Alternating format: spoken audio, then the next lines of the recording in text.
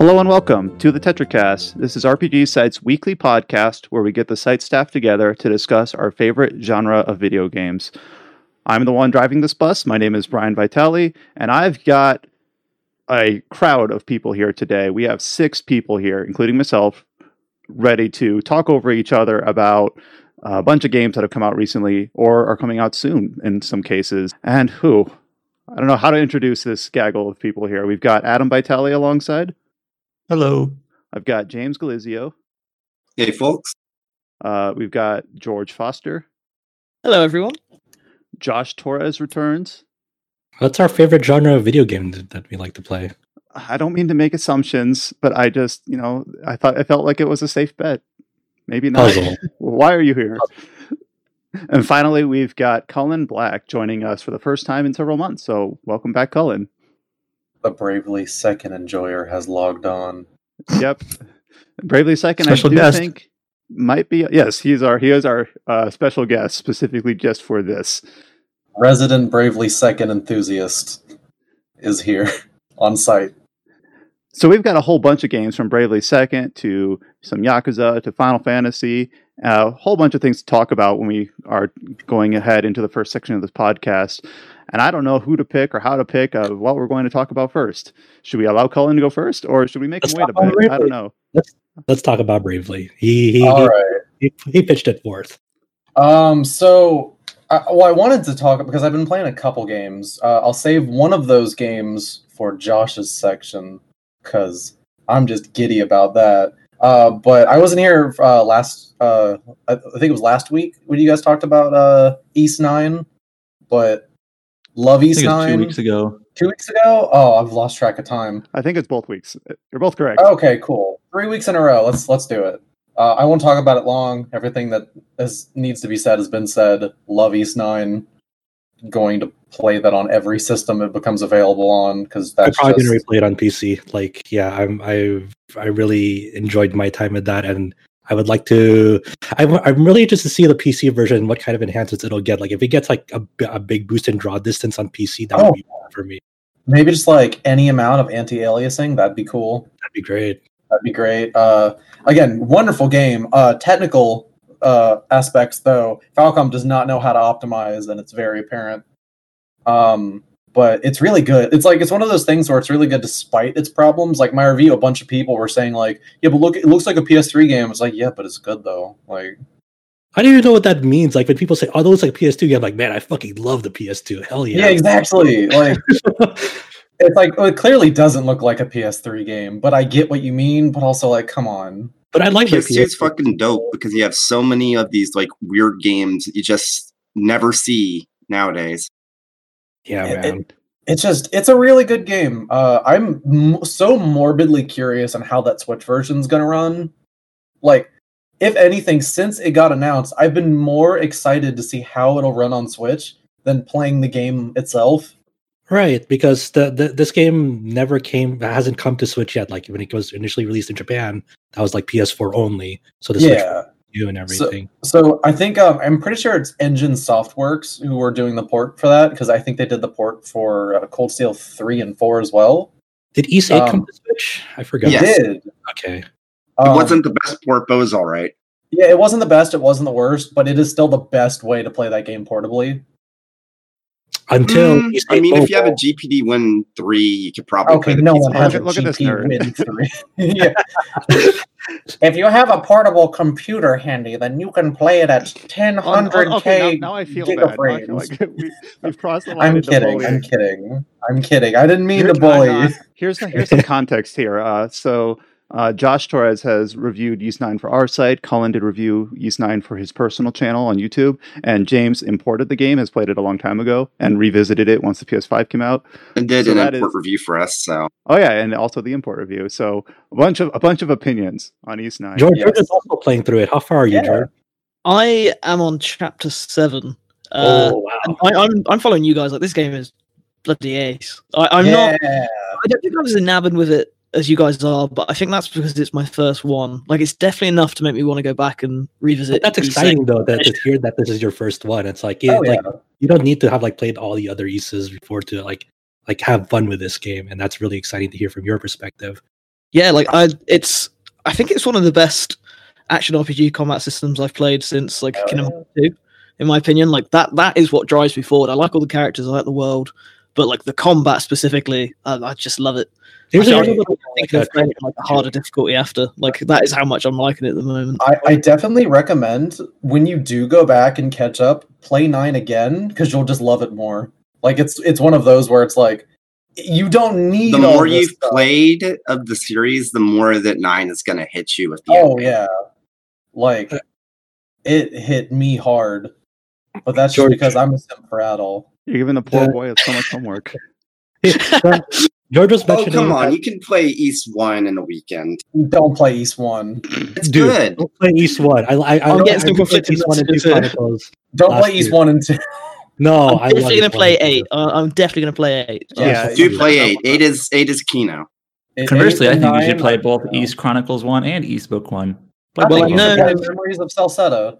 I was just going to say, I know I shouldn't play Memories of Celceta. Stop playing the series.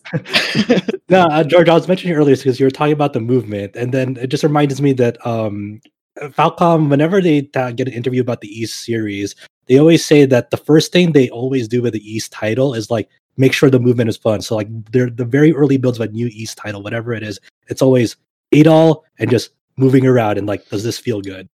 Well, this is what not worries me. I know that East 8 doesn't have the same movement systems, but I can't imagine it feeling quite as good now. You know, like it feels so good in 9 with all the abilities you get that I kind of think that going back to 8, it's different.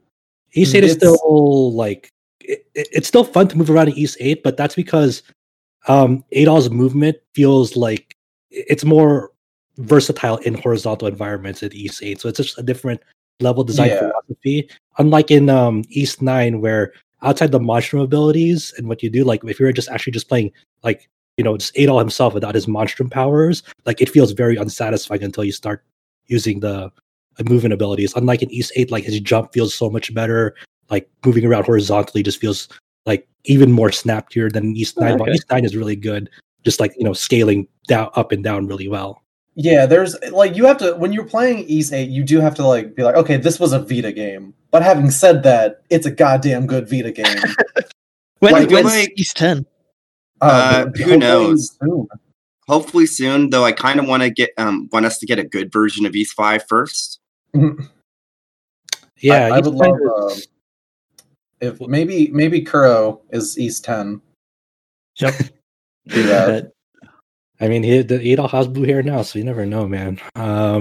But yeah, the East 5 is what's the best way to play East 5 these days? There's only one version. It's the shitty SNES version. Okay, there's a PS2 version, and that's shitty too, apparently. Okay, the PS2 version is better. So it's probably the best version is the PS2 version.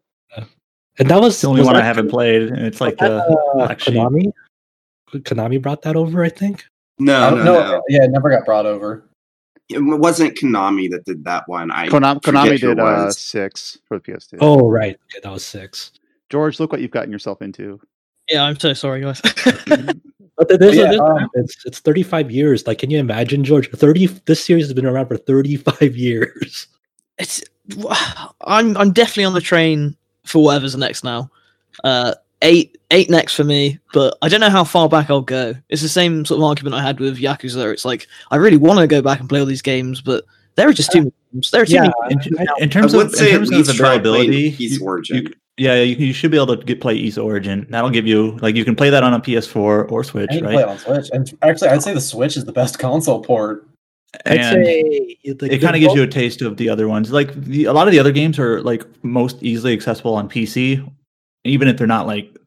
I know you don't really need the game on PC. You'd probably like that. To be fair, you can play pretty much all of the PC ones on any PC. Like you can even get like Wine set up on like a Chromebook, and you'd be able to play it fine. Because I played my first playthrough of Origin on Wine, so.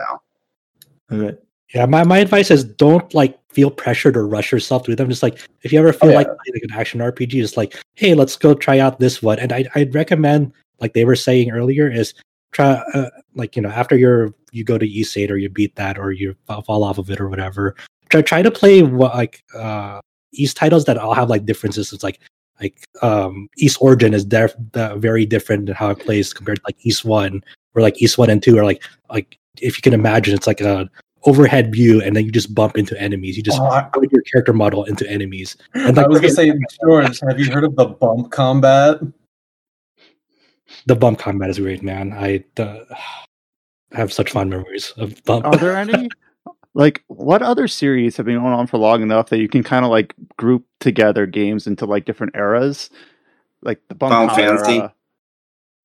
I guess Final a lot Fantasy. of series, huh? But I was actually thinking Fire Emblem. Like there's like pre genealogy, the Holy War Fire Emblem, and then there's like that through Radiant Dawn, and then there's like Awakening on. Like you can like kind of group them together into like, just because you enjoyed the most recent entry, you gotta have to know some things if you, depending on how far back you want to like drill into older games in the series. If you want rock solid, consistent gameplay systems, Dragon Quest. They will never move on. Yes.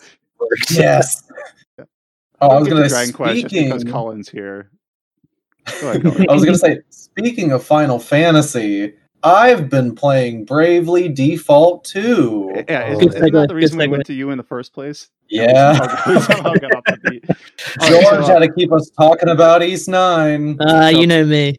So Bravely Default 2 obviously is releasing later this month on the 26th, but Colin has had some early access with the game, and he's sharing with us his initial feelings and thoughts and opinions and anything else. It's good. There we go. Question mark?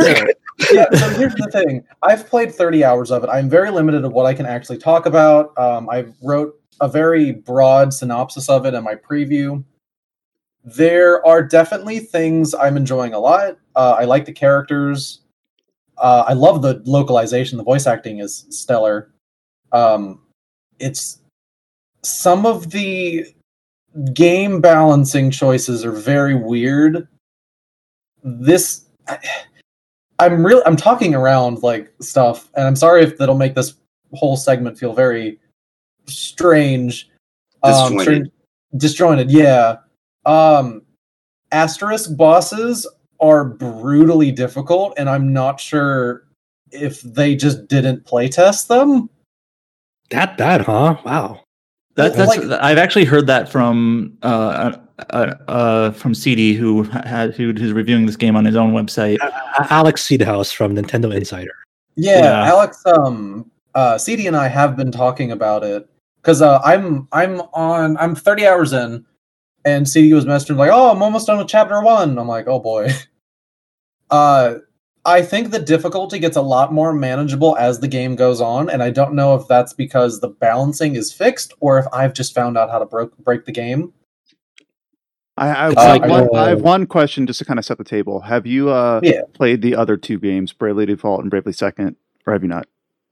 Okay, so I don't like Bravely Default. Okay. Because I don't like the characters, but I love Bravely Second, so I'm a weird outlier. And one of the things that's been very worrying for me is in a lot of the marketing, like a lot of the interviews, they've been saying like, "Oh yeah, Bravely Second sucks. We're sorry for making that. We're gonna make this one like different." I'm like, but I liked that one. I don't think Bravely Second is necessarily a bad game too. I think the gameplay in Bravely Second is way more fun than Bravely Default. Oh like yeah. The only problem I have with Bravely Second was like it just kind of reads too much of the same like assets and areas and like the same flow as the first ones. Like when I want a sequel or a follow up, I want it to like be like you're doing brand new or visiting brand new stuff. And Bravely Second is just too much of a retread. But I like, I really like the classes in Bravely Second, and I like the characters in it. Oh yeah, like I think the thing was Bravely Second was a big failure in Japan, and no one liked it for some reason. So they're kind of it was trying to appease older fans, and I think by saying that they're hoping that like some like the hardcores fans are gonna be like, "Oh wow, so it's not like that bad one I don't like," but it's like, but for Bravely Second fans, you're kind of alienating them. But I guess well, so I'm an outsider. I'm gonna say this about Bravely Second situation is that they did some really funky stuff like immediately after the Japanese release with the Western release. I'm not talking about like censorship shit, but it used to be in the Japanese version of Bravely Second that some of the side quests that you did on the first half of the game would end in a way that wasn't a happy ending, and then the second half they would end in a good way. Whereas in the Western version, they just cut out the first conclusion to the side quest, so you basically just did the same, like you had the same conclusion both times. So I think though that was supposed to like save time. I read someone say that like I read from someone was like that's actually like a good thing they did, but I'm not. Yeah, I think people had like a reaction when they heard that they were changing something, like, oh no, this is censorship, and it's like actually this was feedback from what they were saying, from what they got from Japanese players. Yeah, but how they had to do I feel twice. So they kind of just put a Band-Aid on it and like, actually, we'll make it so you only have to do them once. Yeah, I don't think that was the perfect way of handling it, considering it like thematically it didn't fit. But yeah, I'm with James here because I can understand from a localization standpoint why you would do that to like kind of save cost, save time. Like it might even give like the consumer like a better enjoyment out of it, but it's kind of betraying what the developers put forth in the first place too, which is kind of weird. And also like aside from that too, just the localization of Bravely Second had like some weird stuff, like obviously replacing the Native American class with cowboy or cowgirl, I forgot. It's like it had like weird issues around localization as well that was very glaring, and like I completely forgot about that. Now that you mention it, I'm like, oh, I never forgot about that. Like, I haven't thought about that in years. But as an outsider to this series, like, so I am totally planning on playing Bravely Default 2. I have not played the first two games, but I like the one sentence like summary that seems to be like the consensus is that Bravely Default's first half is good, its second half is bad, and Bravely Second is bad. And I know Cullen just said that not everyone thinks that, but that just seems to be like the conventional wisdom. Like, hopefully Bravely Default 2 is like the first half of the first game, I suppose. So it's very difficult to talk about this because I know why people say it's bad.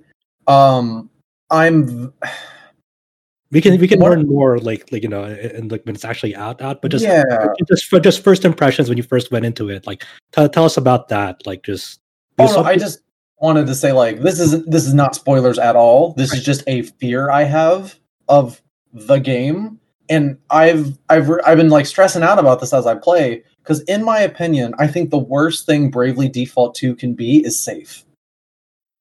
Yeah, and Bravely games are known for late game crazy wacky twists, and I'm a little worried that it might not go in that direction. And that sounds so weird, like, oh, I want like crazy wacky nonsense, but it's fun. Like it's just I play these games for a fun time. So I'm wondering, and I say this in my preview even, I don't know where it's going. Like I have no idea where this game is going. And how it sticks the landing is going to decide how much I enjoy it. Yeah. Wow. Because, and I'll get into like, impressions, experiences, but that's really the main thing. I'm enjoying the game a lot. It's very slow to get going. It's very much a take your time kind of game.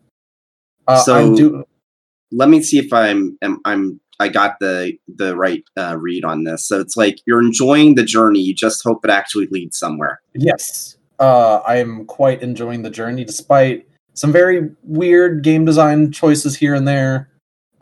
Side quests are a very big thing that they've introduced because side quests in Bravely games, I always liked them because they're very focused.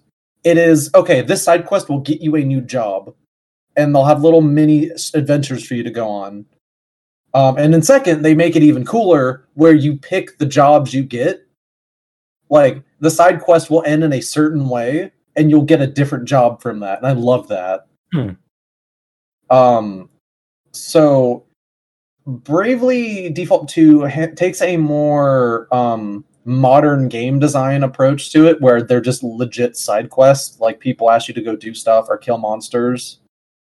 And Some of them will end in jobs, but very rarely do they do that. Like I say in my preview, though, while the side quests are mostly like a mixed bag, there's a lot of like, oh, hey, I need you to go talk to my brother on the other side of town. And then you talk to the brother, and it's like, okay, can you go talk to my brother and tell him thank you? And you go back to the brother, and you're going back and forth for like 20 minutes. And sometimes instead of a town, it's like go walk to that dungeon back and forth.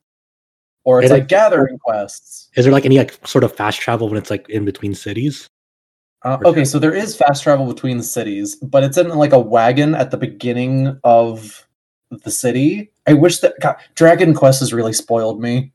I wish I could just I could just cast Zoom and then just go to a city immediately. God, I wish. I love Dragon Quest.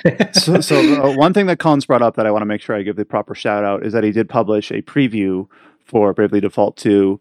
And he organized it like a listicle. It's Bravely Default 2, 5 things I love and 2 things I'm unsure about.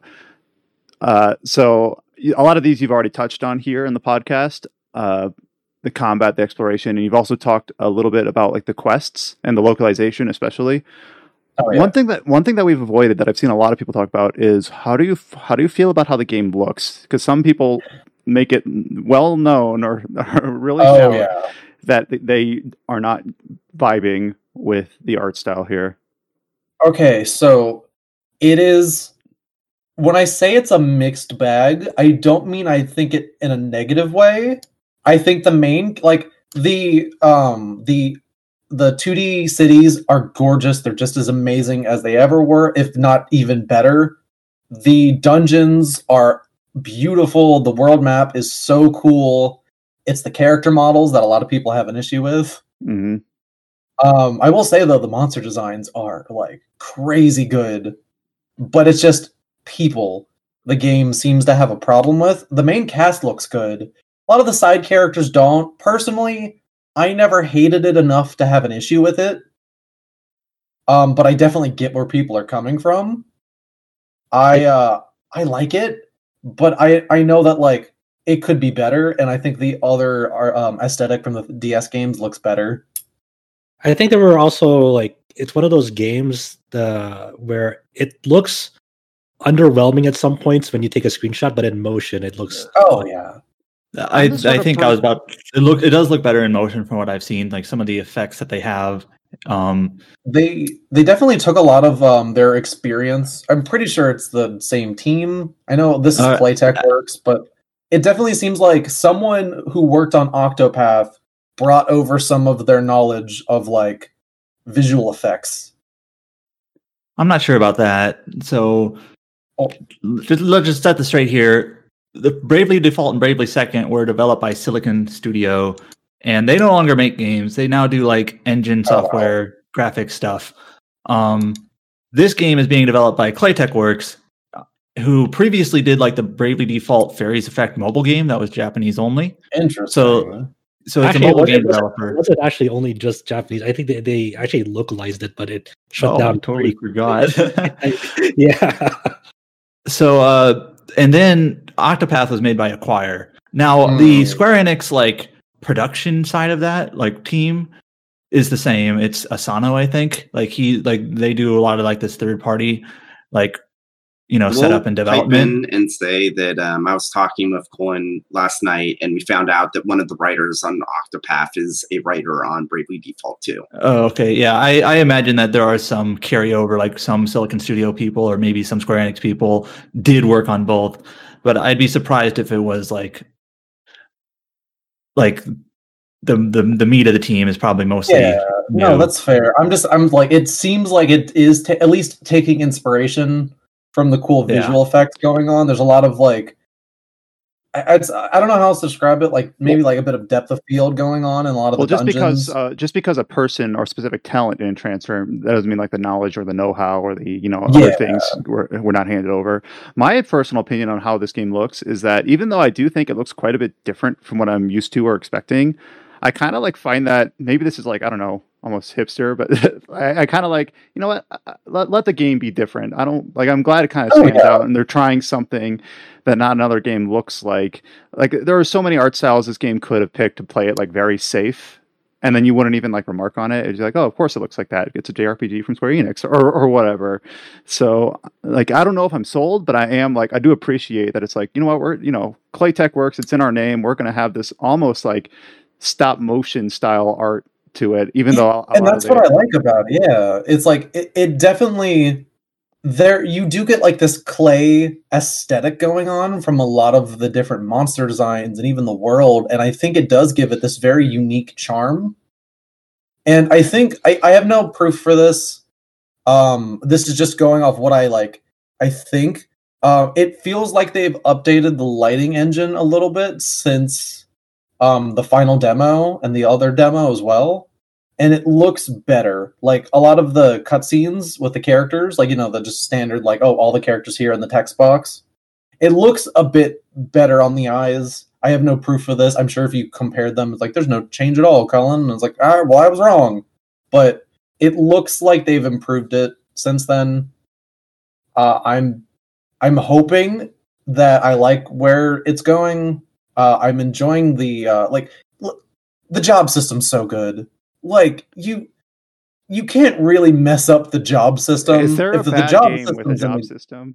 I don't know, because it's really just like you put the job system in there, and at the very worst, you're gonna have a fun time.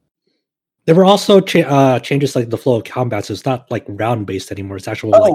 It's HD, which is interesting. The weird thing about the combat is a lot of my grievances with how things have been playing out, I've gotten either used to or they've improved as I've played the game. So I'm not entirely sure. Writing this review is going to be weird. I don't know, because I don't know. What is your changing? Maybe you need a simple question to answer. What is your favorite job so far, if you're allowed to tell us? I'm trying to think. Like, this is an easy one.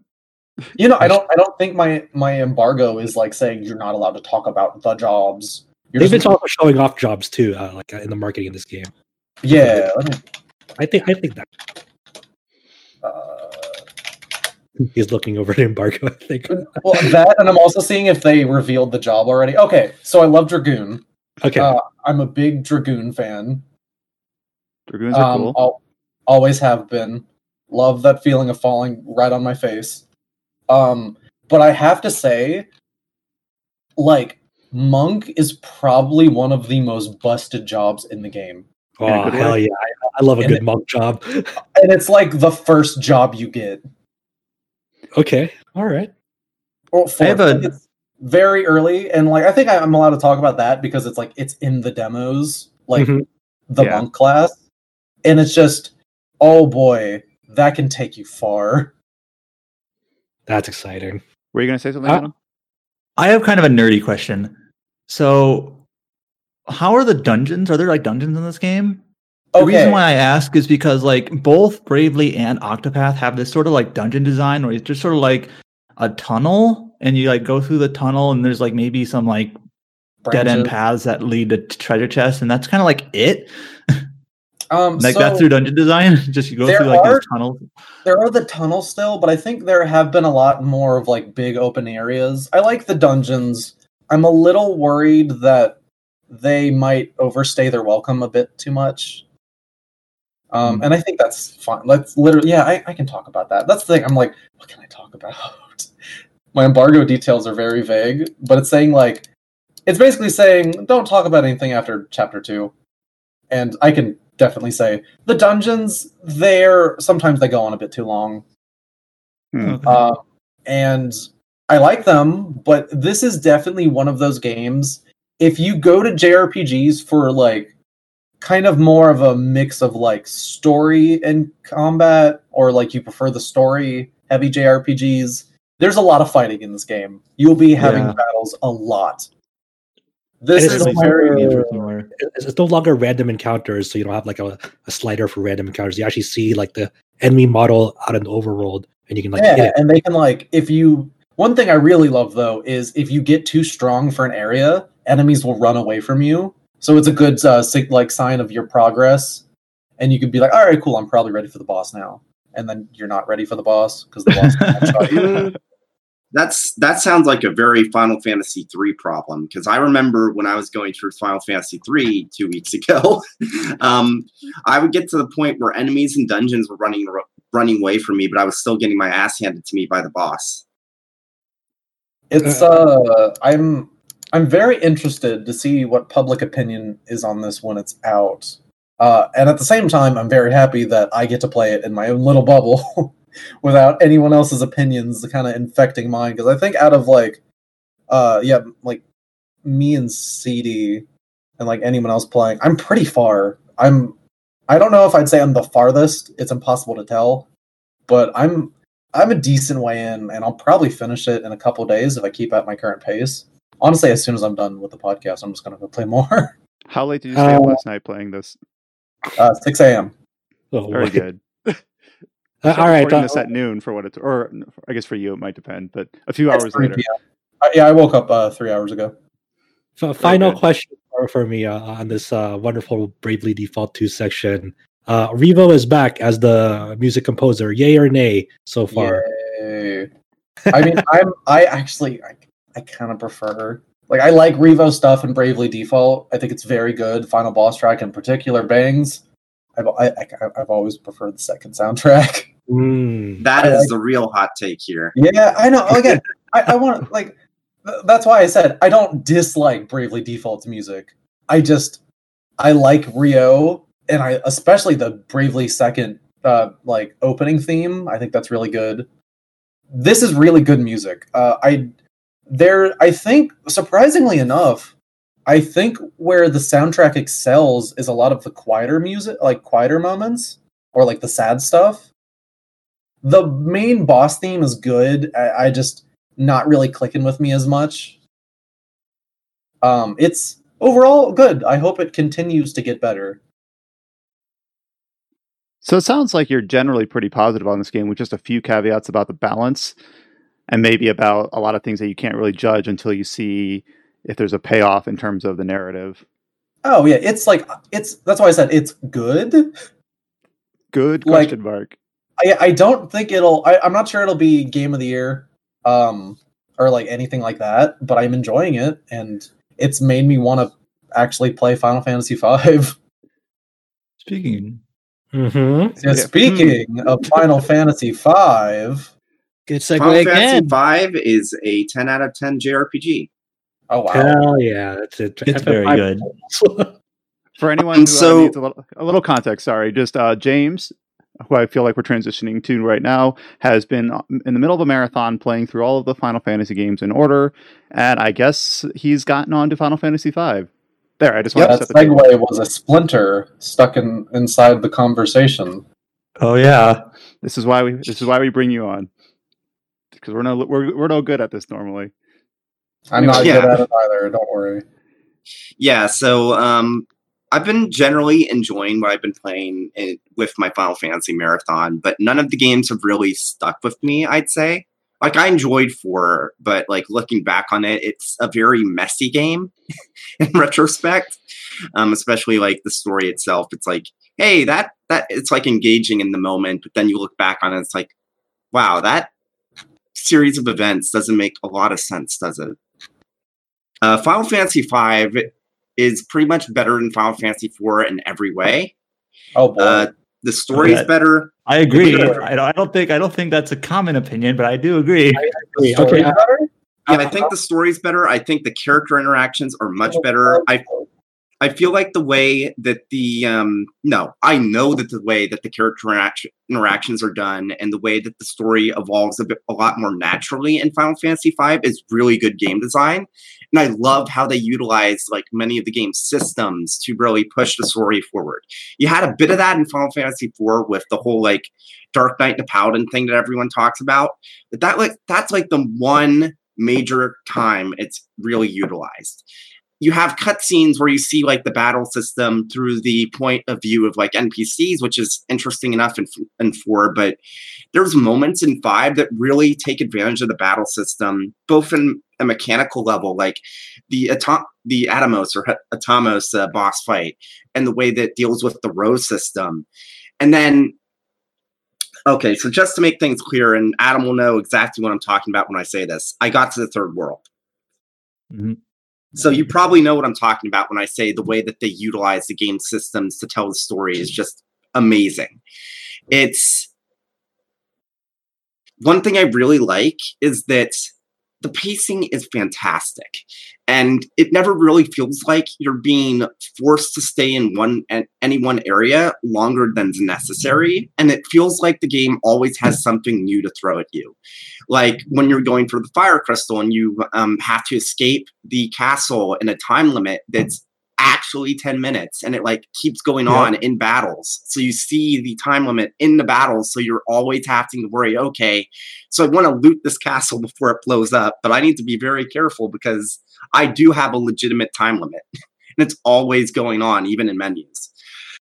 I love the way that the job system works in Final Fantasy V because of the way that you unlock abilities the more that you level up each job. And you can, for every job, you can add one extra ability, and it gives you a lot of flexibility to make builds that are very easy to break the game over your knee, but it feels really fun to do so because it gives you a lot of freedom in how you make your party, even if you want to go with mostly magic-like users or mostly physical attackers and stuff like that.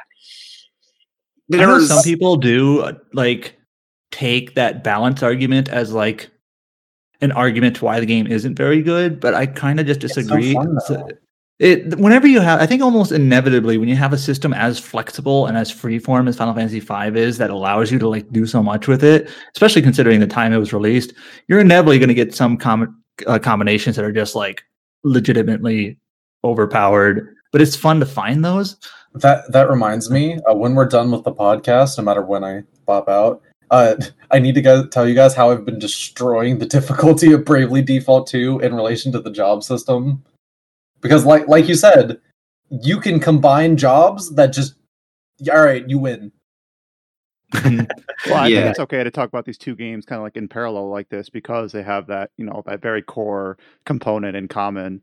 So it's still the one thing I want to stress about Final Fantasy V is the character interactions. Like, I wasn't expecting this much, but there's a bunch of different like optional character interactions where if you go to, like, if you do specific things in a world that you could totally miss, you might have little cutscenes. Like if you go to Bart's hometown and you stay the night there, you'll have a little scene where where he goes to his parents' graves, and you even see a bit of like a character interaction between him and I believe it's Ferris. Yeah, Ferris. Yeah. And then later on, you have stuff like if you stay at an inn at I think it's Quelb or something. I'll be honest and say I don't really remember all the towns. Yeah, well, if you stay at a specific inn, you have like this one little cutscene with Galuf and Bart's, and it's really just they're such small scenes, but the fact that they're completely optional and you can miss them and they don't overstay their welcome, but they really sell the feeling of it being a party. And I guess one of the reasons that works so well for 5 is that for the whole game, most of the game, you have basically the same party. Whereas in 4, like it was a very Final Fantasy II type deal where you're constantly swapping out party members, so you never really get too much of an attachment to any one of them. So James, it sounds like you're saying you like butts. No, he's saying Bart's, dude. I was about to ask him earlier if he was a Butts or Bart's fan. Yeah, but do you like butts? You don't have to answer that. I'm just asking if you like what butts. version of the game are you playing, James? I'm playing Final Fantasy V Advance. Yeah, okay. Yeah, it's a good version of that. The localization is very good for it. There are a few moments where I feel like it gets a little punched up a bit too much, maybe.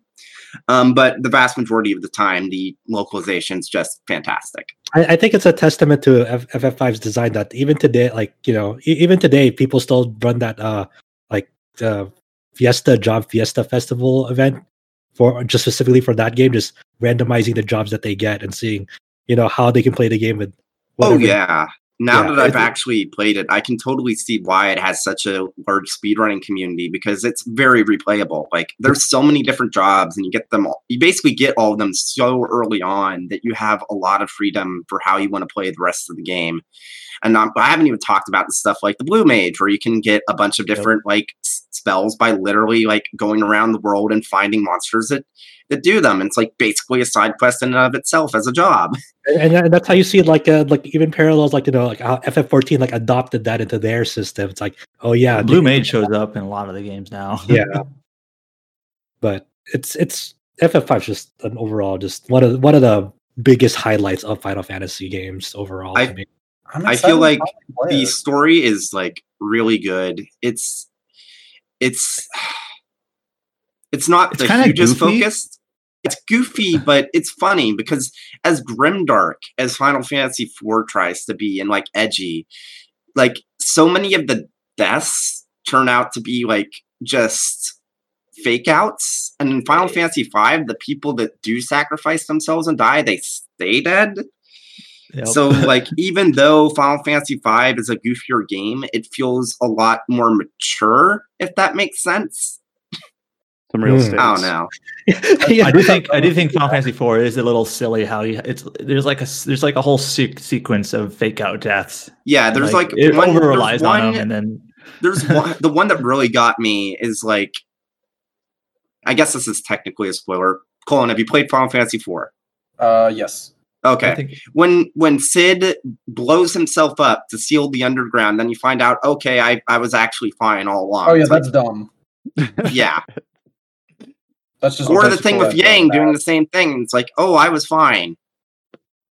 And then the whole thing with the twins where they turn themselves into stone statues. And if you even go and try and unstone them, it says it had no effect because they turned themselves to stone of their own will. But later on it said, oh, we got cured by the elder. It's but I got better. you know a game that has a lot of fake out things in its fourth entry. Yakuza? I thought you were going to say Cold Steel 4. It's both. Yeah, it's both, especially. Is this a transition? Well, I don't want to obviously cut you short, but so yes, I will be talking about Yakuza next because I've been making my way through Yakuza 4. But I don't, like I said, let's make sure we cover what we want to on Final Fantasy V. I wanted to make a comment, and I'm going to throw another Final Fantasy game under the bus.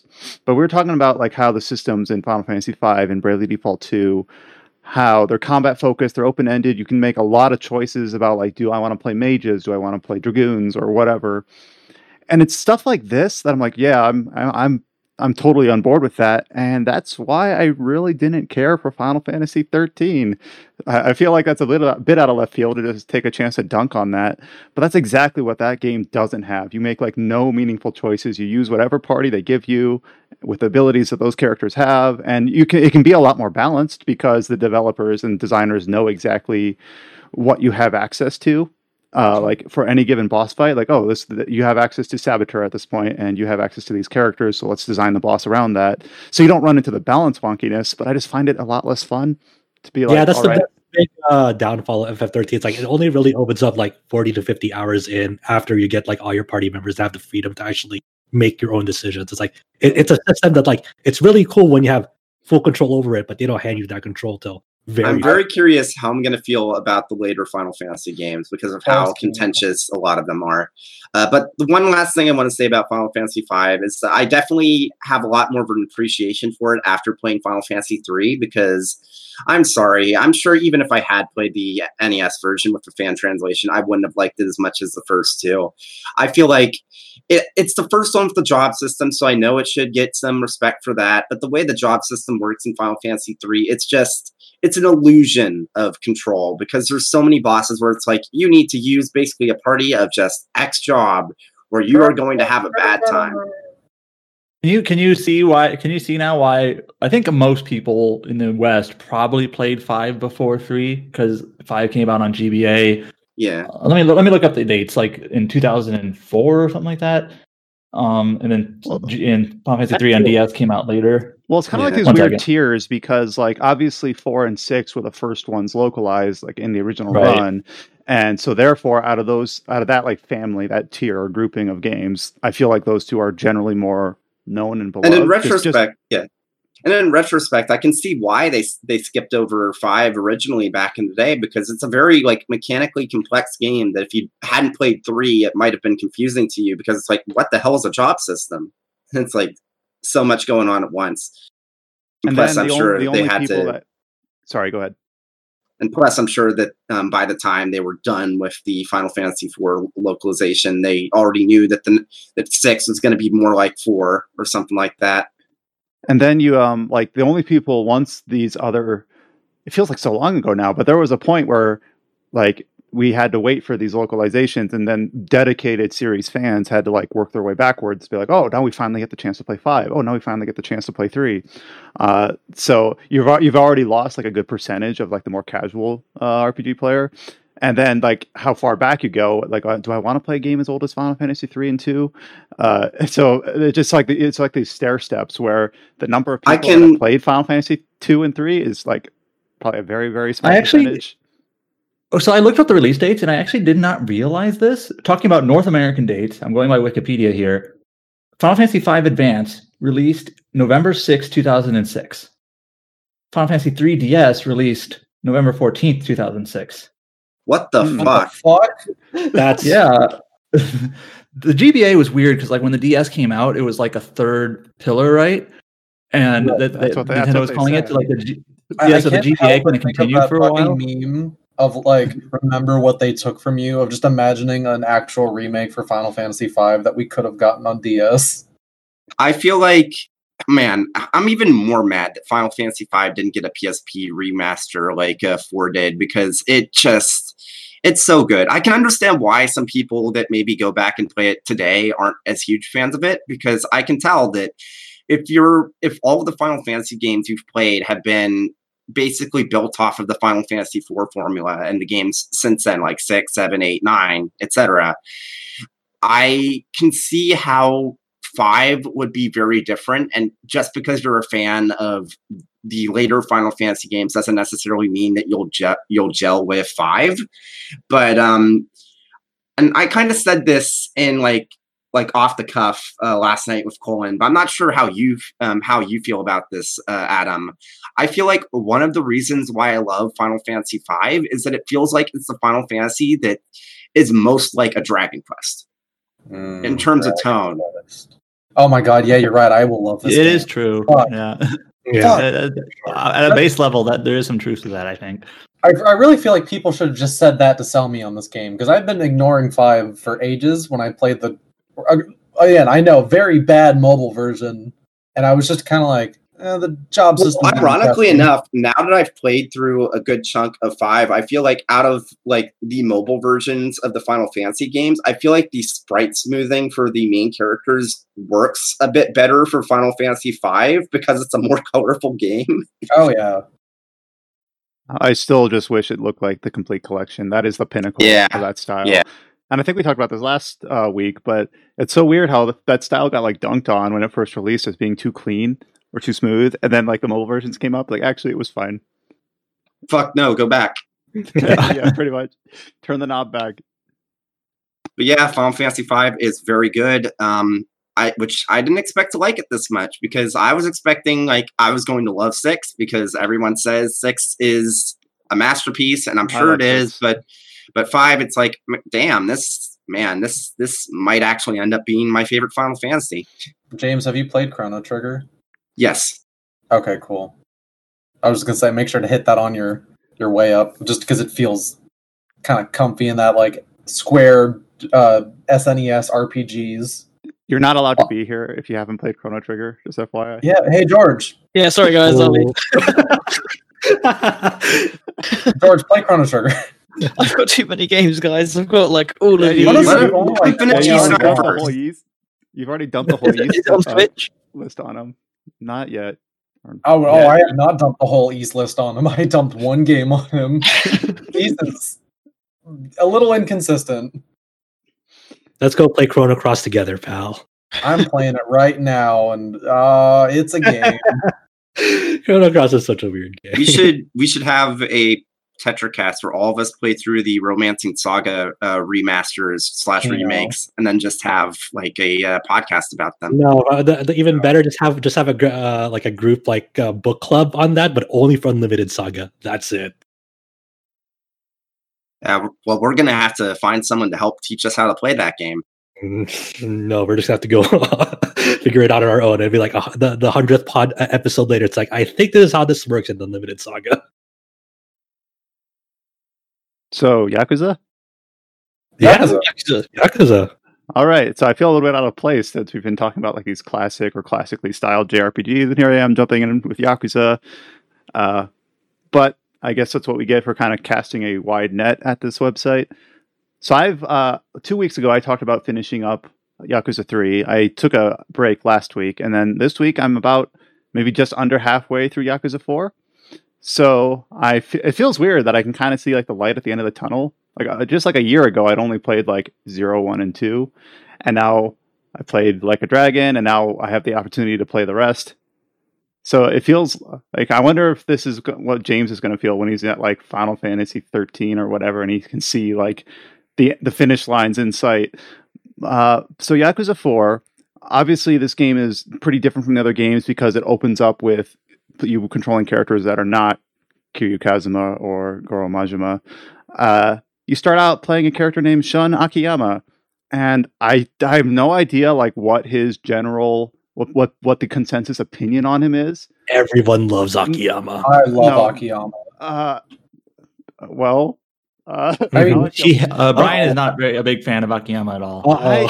I was not jiving with him at all. And I had an open mind, I thought, because I loved Ichiban, and I was like, all right, the series doesn't have to revolve around one character, and obviously it hasn't. Of course, I'm kind of playing them out of order, so it's a bit weird. But Akiyama, like, I just don't. The general, his character is basically someone who was destitute and homeless, and then day traded his way into billions, and then he uses his money to run basically a loan shark operation, but it's with the heart of gold. He does it to help people who he wants to see money change their lives, and I just feel like I'm not compelled by that. Just to be like, he's a very unrealistic character, to be fair. Yes, and then I like his personality more than I like his gameplay style. I love it. It also helps that I'm pretty sure voiced by like Spike fucking Spiegel. And that charm just kind of oozes through. I will say that Yakuza 4, it feels like a pretty big jump up from Yakuza 3. Going from, maybe that's just me acclimating, but going from Kiwami 2/7 to 3, I talked about how that was a bit like rough, and I expected it to be, and eventually I got used to it. Before, it feels like, man, this game still looks pretty nice. I don't know if it's just because I'm cranking up the resolution on PC or whatever, but it doesn't feel quite as dated as 3, just visually. So I don't know if that's just me getting used to it, but at this point, I'm in that kind of those 3, 4, 5, like that grouping of games, and it feels fine. It doesn't feel like I'm really traveling back. I mean, it was only like 9, 10 years ago, not forever. But Akiyama, I don't like the premise behind his character. He has this weird, he comes across like, I know better than you, and I will decide whether or not you get to get a leg up from your shitty situation. And then there's a very key moment in the story where he meets an important character who goes by Lily, and basically she comes to him and she's like, "Hey, I need 100 million yen, I believe the number is," and then that's the most anyone's ever asked him for. And I can already kind of see how that ties in the future story. But basically, he says "All right, if you want this money from me, you have to A, become a hostess at the club I own, and then B, go on a date with me." And I'm just like, oh, I don't like that dynamic at all. That just feels very exploitative, very power dynamics not in a good place. The game, of course, plays it off like she ends up falling for him, or at least being receptive to his advances. So it's oh, it's okay. But I'm just ugh. I don't know. It just rubbed me the wrong way. And then it all climaxes at this scene where they're standing on a rooftop and he says some really corny, cheesy, bad, awful line where he's like, if money can really change people, maybe I can do something for you. And then like kisses her. And it's just like, was that supposed to be romantic? Like, I don't feel anything. This is where my condolences for you, because like in my opinion, Yakuza 4 and Yakuza 5 have like there's the two games in the whole series where it has the roughest story lines. Okay, I do have more stuff to say like positive on this game when you get away. Let me just mention real quick. I'm just want to just throw this out there. I know he's not here, but Kazuma is like really, really huge on the Yakuza series, and like. I know Yakuza 4 is also the one he's just like not a big fan of, just overall. So, also just ignoring the character, the story of the first act, it feels like it kind of like flounders and goes nowhere for a good long time until like. So there's 4 characters, and I believe I know that they're divided into like 4 chapters each, and like nothing happens or nothing. I don't want to say nothing, but it feels like the pace is just so slow until part 4 of Akiyama's, and then they're finally like, remember, like, oh yeah, we have to eventually ramp this up into a Yakuza game. So then you go through like this complete like onslaught dungeon of fighting, like the conflict shows itself, and then all of a sudden you're like underneath Kamurocho fighting grunt after grunt after grunt, and like oh finally, like I feel like they could have interspersed this out a little bit more. It spends so much time like setting up the premise of these characters and this Akiyama's finance loan shark company, and I just feels like it could have been a bit snappier, faster. Maybe I just felt that way because I wasn't jiving with the characters at all. Yeah, this is the weird part of like how Yakuza 3 is. I separate Yakuza 3 from 4 and 5 because while Yakuza 3's gameplay and like was like kind of weird, I really like the narrative side of Yakuza 3, how like it paces itself. Like once you spend the first like good hours of the game like running this orphanage for Kiryu, and then once Kamurocho gets back in the mix, that's when you get the story. But like at least Yakuza 3 has like a compelling like cadence to it between like the orphanage and like the people that in that town, and when he goes back to Kamurocho, like it doesn't feel like I was like not jiving with the story at all. Like I really like the antagonist for Yakuza 3 and gained a bigger appreciation for that when I replayed it last year. But Yakuza 4 and Yakuza 5, like in your case, like Yakuza 4, like I like the flow of combat way better in Yakuza 4 from 3 because Yakuza 3 was really rough in that aspect, and like the character systems progression, but just everything else outside of that, like Yakuza 4 is just like, oh man. 4 definitely feels better to play, and it does have a bit of a smarter implementation of like skill trees, not trees, but like you can pick and choose when you level up rather than just like filling bars with the XP. And then you might be able to like cynically argue that, well, Yakuza 3 has a slow opening too, and you like that one, and like I guess maybe then it's just like the fact that there's a more like genuine like aspect to it because like it's a real human story with how Yakuza 3 handles it, unlike Yakuza 4, where it's very, like you said, there are definitely slimy aspects about it. It's like, and it goes to a very it turns at some points to like a corny drama. Too. Yeah, it just feels like this. Like, is money good or bad? It can be both. Like it doesn't do anything like compelling. And Yakuza 3 obviously deals with characters like Kiryu and Haruka that we obviously are aware of. And I do think like new characters that it introduces, like Ricky, are more interesting and better characters. Anyways, I want to go on a positive note. When I get into part 2, where you start playing as Taiga Sajima, I hope I'm pronouncing that right. And I kind of knew of this character because he does have a brief, again, playing games out of order, these things happen. He does have a brief, should I say that? He's a brief appearance in Yakuza 7. Yeah. So I was kind of aware of like generally who this character is, but not much else about him. And this is kind of an interesting thing. I was not expecting this game to tie into a component that's introduced in Yakuza 0. It's when talking about basically what happened in 1985. And obviously, the developers have placed Yakuza 0 as this sort of like, we want people to start here. So kind of like introduces this idea of what happened in 1985. It involves Majima. And then you kind of learn exactly what you need to learn in that game. And then it doesn't feel like there's anything left open like where you have to, oh, am I missing a piece of information here? Because other people played 4 before this. And then you get Yakuza 4, you go into the second part where it reintroduces this character, and you're like, oh yeah, that's stuff from Yakuza 0. I played it just long ago where it was like starting to fade from my memory. But like, I just spent like several grueling hours of this game playing as people I didn't care about with a story that I thought was really bad, and then all of a sudden it's like, okay, remember this other Yakuza stuff that was actually good? We're bringing that back. And so it was going into part 2 where he plays Saejima, I thought was really good, especially if you played Yakuza 0. And I know, again, most people when Yakuza 0 first came out played 4 and then 0. Weird series when you try to discuss like proper order to play it or whatever.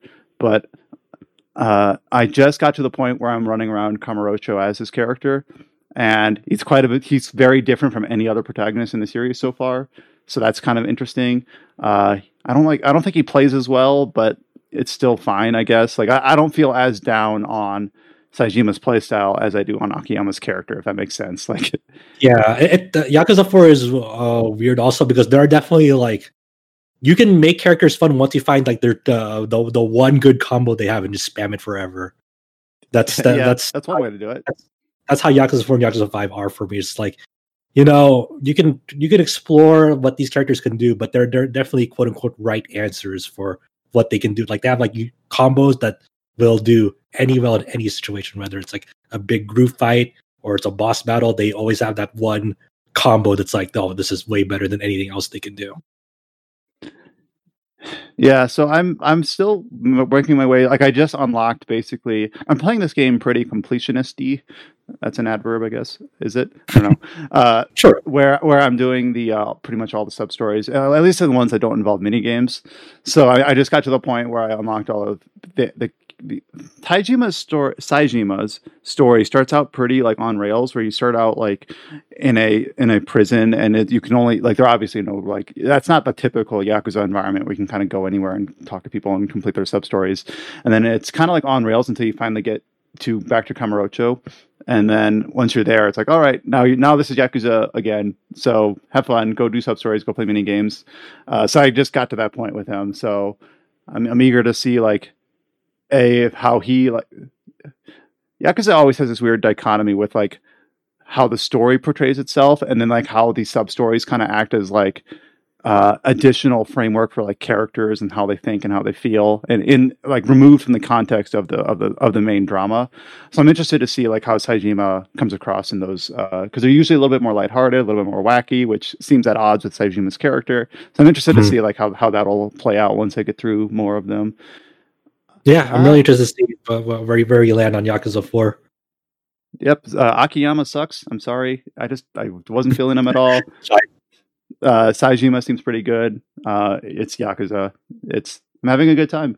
Like I wasn't expecting to go right from 3 into 4. I took a very tiny break between them, but I'm not feeling really quite burnt out. So I think, but sometimes when I was going from like Kiwami 1 to Kiwami 2, I definitely kind of felt a little bit of burnout. But I think 3 and 4 are different enough that it's kind of buffered that a bit. It hasn't felt quite so samey. I recommend taking like a longer break from 4 to 5 because 5 is a very big game compared to the rest of the series. It's even longer than 0. I've heard that people have described 5 to me as like bloated and like way too much. So excited to see that. Yeah, I mean, once you get there, definitely report back. I'm really energized to hear you about it because I went through my Yakuza replays last year, and I'm like always excited for someone taking that journey. Man, a bunch of us are just doing like marathons of series right now. Well, I mean, that's what you're supposed to do in the early parts of the year, right? Well, yeah, that's how I felt last year. It's like, there's not too much I have to really do, so it's just. Which is funny because like this like the early months of 2021 have been very packed. Yeah. So I guess I kind of have that Yakuza 6 March date in mind as like a deadline. It's like, all right, better if I can knock out Yakuza 4 before Bravely Default 2, that'll be a nice little like get that out of the way. Makes it feel kind of like a chore in some ways, but I'm like, all right, let me just play this. Like I'm enjoying myself. Just get it through. I like having deadlines because it motivates me inadvertently to like get a game like done, finished. It's like, okay, I want to be done by this date and whatnot. So that's kind my of deadline for my Final Fantasy marathon is Endwalker's release date. God help with me. that. at least it's fall instead of like the usual expansion release date. So you're good. This might seem a bit weird, but it might be if it'll feel good like in a year, 2 years, 3 years, whatever. Whenever RPG follows up like a Dragon with whatever they're going to follow up on that with, it'd be nice to be able to say like, all right, I've actually like I'm not skipping anything. Well, you can make an argument for like Dead Souls or whatever else, but like I am supposed to be here. Like I'm not tripping over any barriers. Hey. I can Discord stream Dead Souls. I still have that on my shelf and a functioning PS3. If you ever want me to stream Dead Souls. And it'll be nice to be able to like pick up on all the little like. So obviously now I kind of have to play like I have to like reverse it in my mind. Like if something is mentioned in Yakuza 3 or 4, I'm like, oh yeah, I saw this referenced in 7 or something like that, where I have to think backwards. I'm a series veteran. Yes, I got here in an unorthodox way, but me and probably several others because of the way they decided to release these on PC and Xbox. Anyways, that was my week. So just one game for me, Yakuza 4. Just as a heads up to listeners that Cullen had something important come up, so he popped out, which is fine. It was great having him on for Bravely Talk.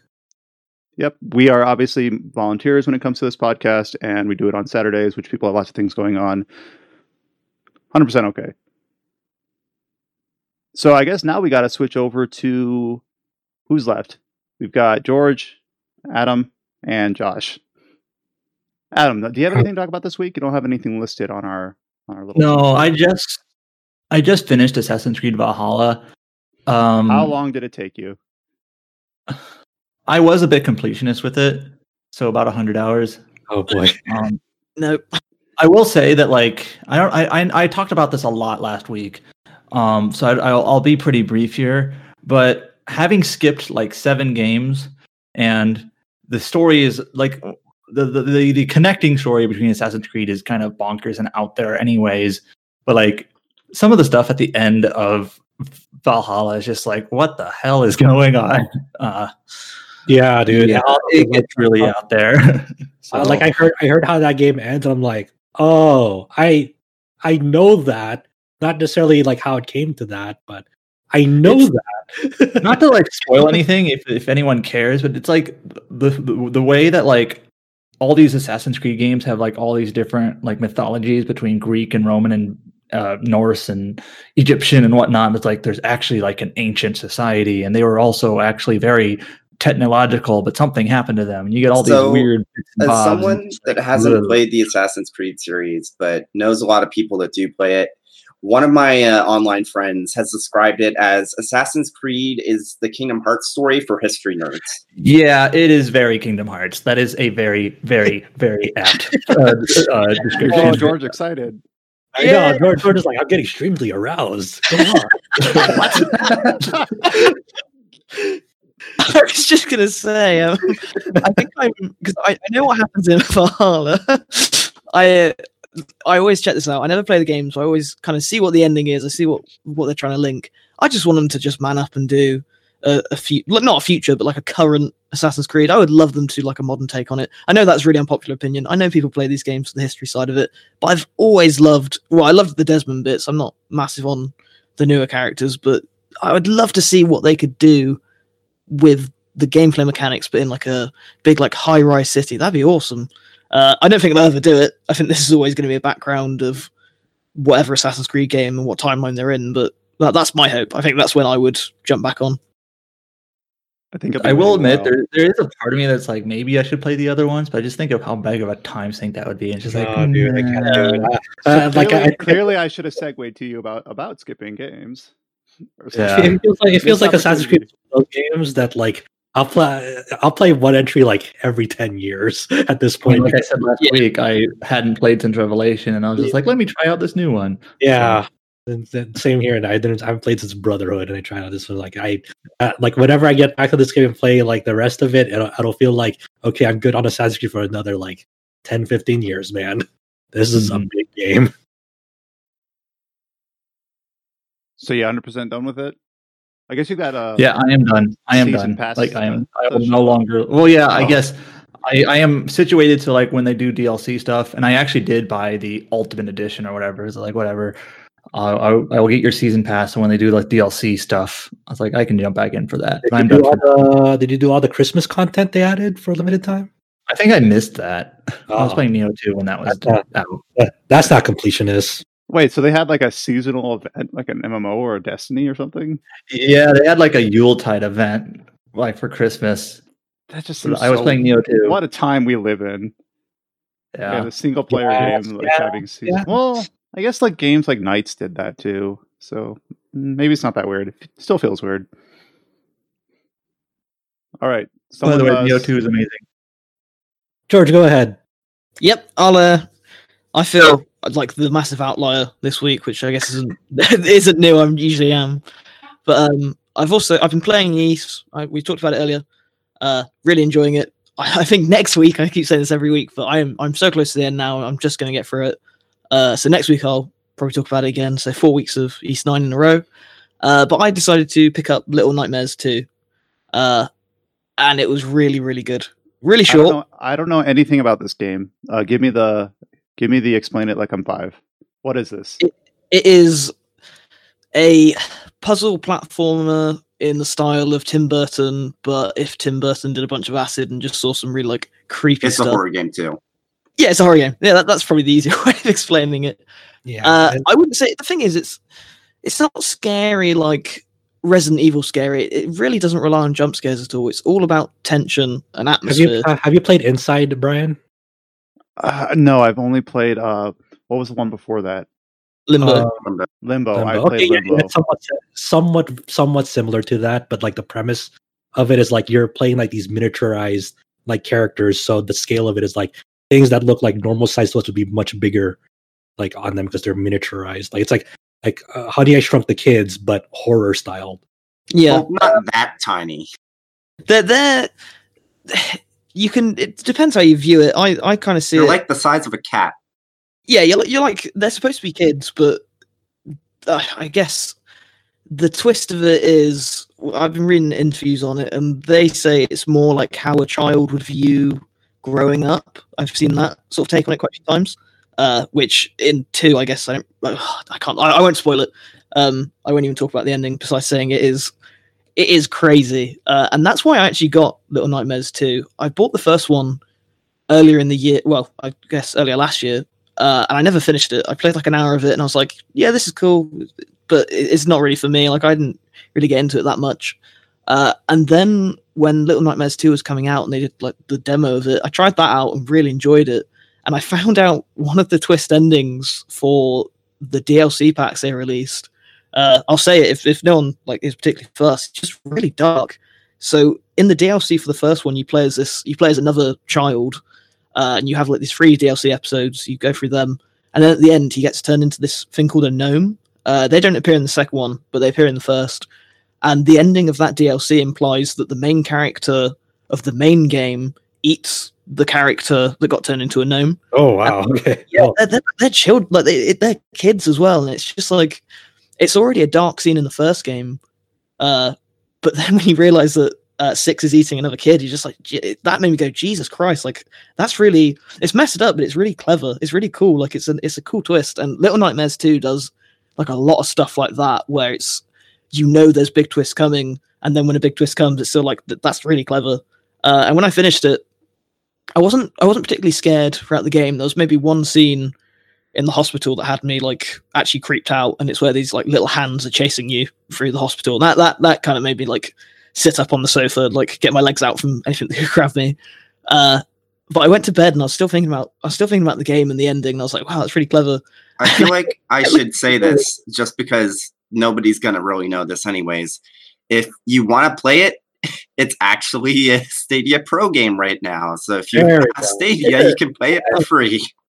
Yeah, yeah, totally. It's awesome. Yeah, I've watched some Little Nightmares too. Like people streaming it, playing it, like just having it on the background. And there's a really really cool like artistry, like the atmosphere of it, like the way they manipulate the lighting systems and how it usually like that. Like there's like a lot of like hard lights at some levels, on it that's like it's really kind of striking, and especially in dark environments. But what really stood out to me when I was watching it, it's like there's like this school level in it, and like everything they do with that seems really cool, and how they start like it's not really like a horror game where it's like a lot of like jump out scares, but it's good at really building tension and like making you always aware. Yeah, I'm somewhere in the middle of that where I appreciate both. I get quite a kick out of it. Jump scares, like it's a good thing to like show your friends, like, oh, look at this, hey, jump scare. But Little Nightmares 2, it's probably my favorite game of the year so far. Like I know a couple of weeks ago, it looks really good. Like a friend of mine's been streaming it like on Discord, and I've been watching him, and it looks really nice. It's just, but my only problem with it is its length, which I think it is paced really well, and it was always going to be a short game, but still, when I finished it in one night, one just 4-hour session, I was kind of like, oh man, like I'm so into this. I would love them to like take like 3 or 4 years making a third game in the series. It's so difficult to like have those types of like horror games like last for too long without overstaying its welcome too. That's true. Yeah, very true. And I think the twist of that is a game like the first thing that comes to mind when I think of a horror game is Resident Evil.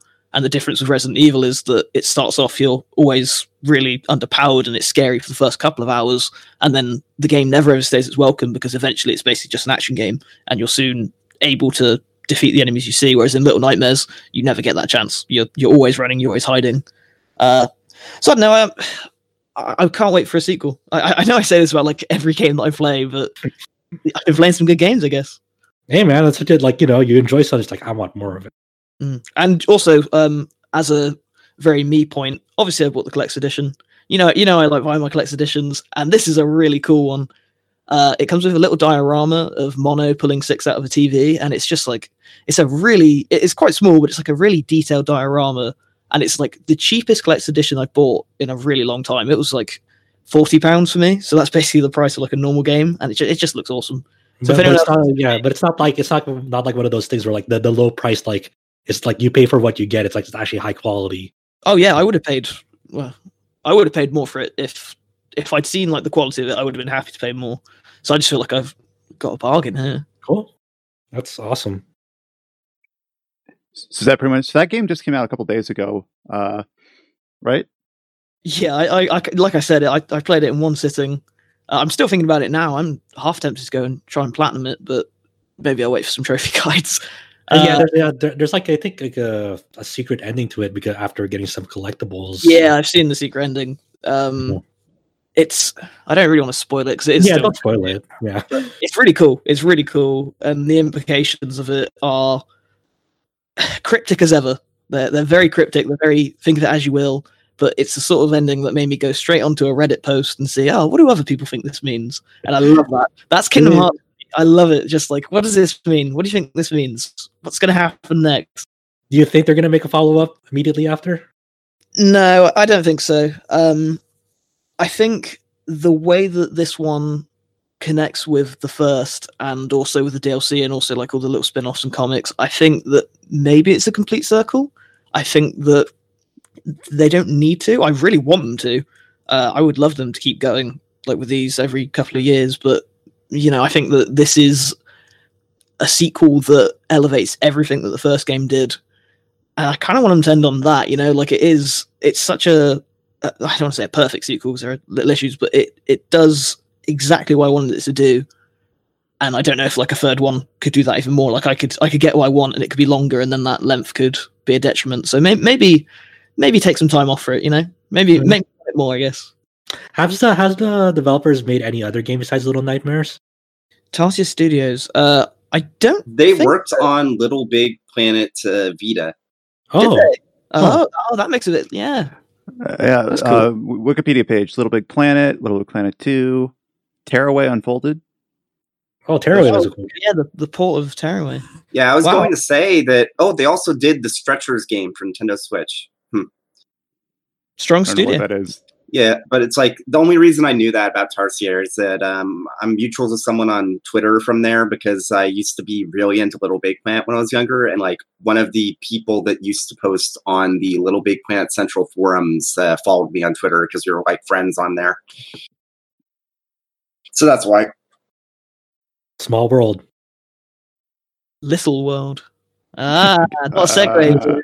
I wasn't gonna say that. I still need to play that Sackboy game.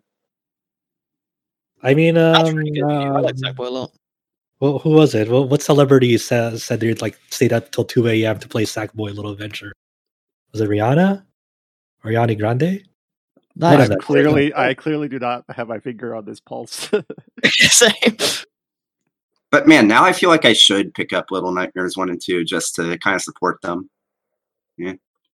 Yeah, like I would, like I say, I would totally recommend it. I got most of the way through the first one, and that's even shorter. I think you can do that in 2 or 3 hours. So I think I'll probably finish that as well, just round it all out. But they're so good. I love my horror games, and they're some of the best, I'd say. All right, and last but not least, we've got Josh to talk about a couple games that he's been playing. I'm not even going to try to make this a clever segue. Josh, go ahead. Yeah, I can finally talk about my time with Persona 5 Strikers. My review's up on the site. Persona 5 Strikers is a spin-off of Persona 5 that takes place about half a year after the original Persona 5 ended. So it's not like acknowledging characters that were from Persona 5 Royal, just because I imagine of the development cycle, because Persona 5 Royal and this game were like in development at the same time. So it's hard to like kind of schedule around that. But I think, it's not a big deal. So if you play Persona 5 Royal, you can hop into this game and whatnot and not be totally lost. You'll be fine. This is primarily developed by Omega Force. And Omega Force is, infamous to a lot of people because they're the Dynasty Warriors studio and whatnot. So a lot of people characterize this game as like a Musou game, or having that like one versus many brawler type of deal.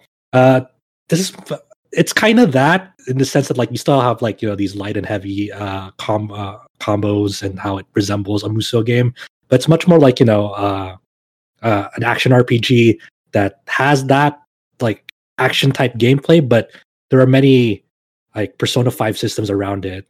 So just to set up the game, at the end of Persona 5, it's not a big spoiler that, Joker goes back to his hometown with Morgana and whatnot. And the Strikers begins with Joker and Morgana coming back to Tokyo to go visit their friends for summer vacation and whatnot. And once they start, saying, "Hey, it's nice having you back and whatnot. Let's go have some fun, some barbecue and whatnot."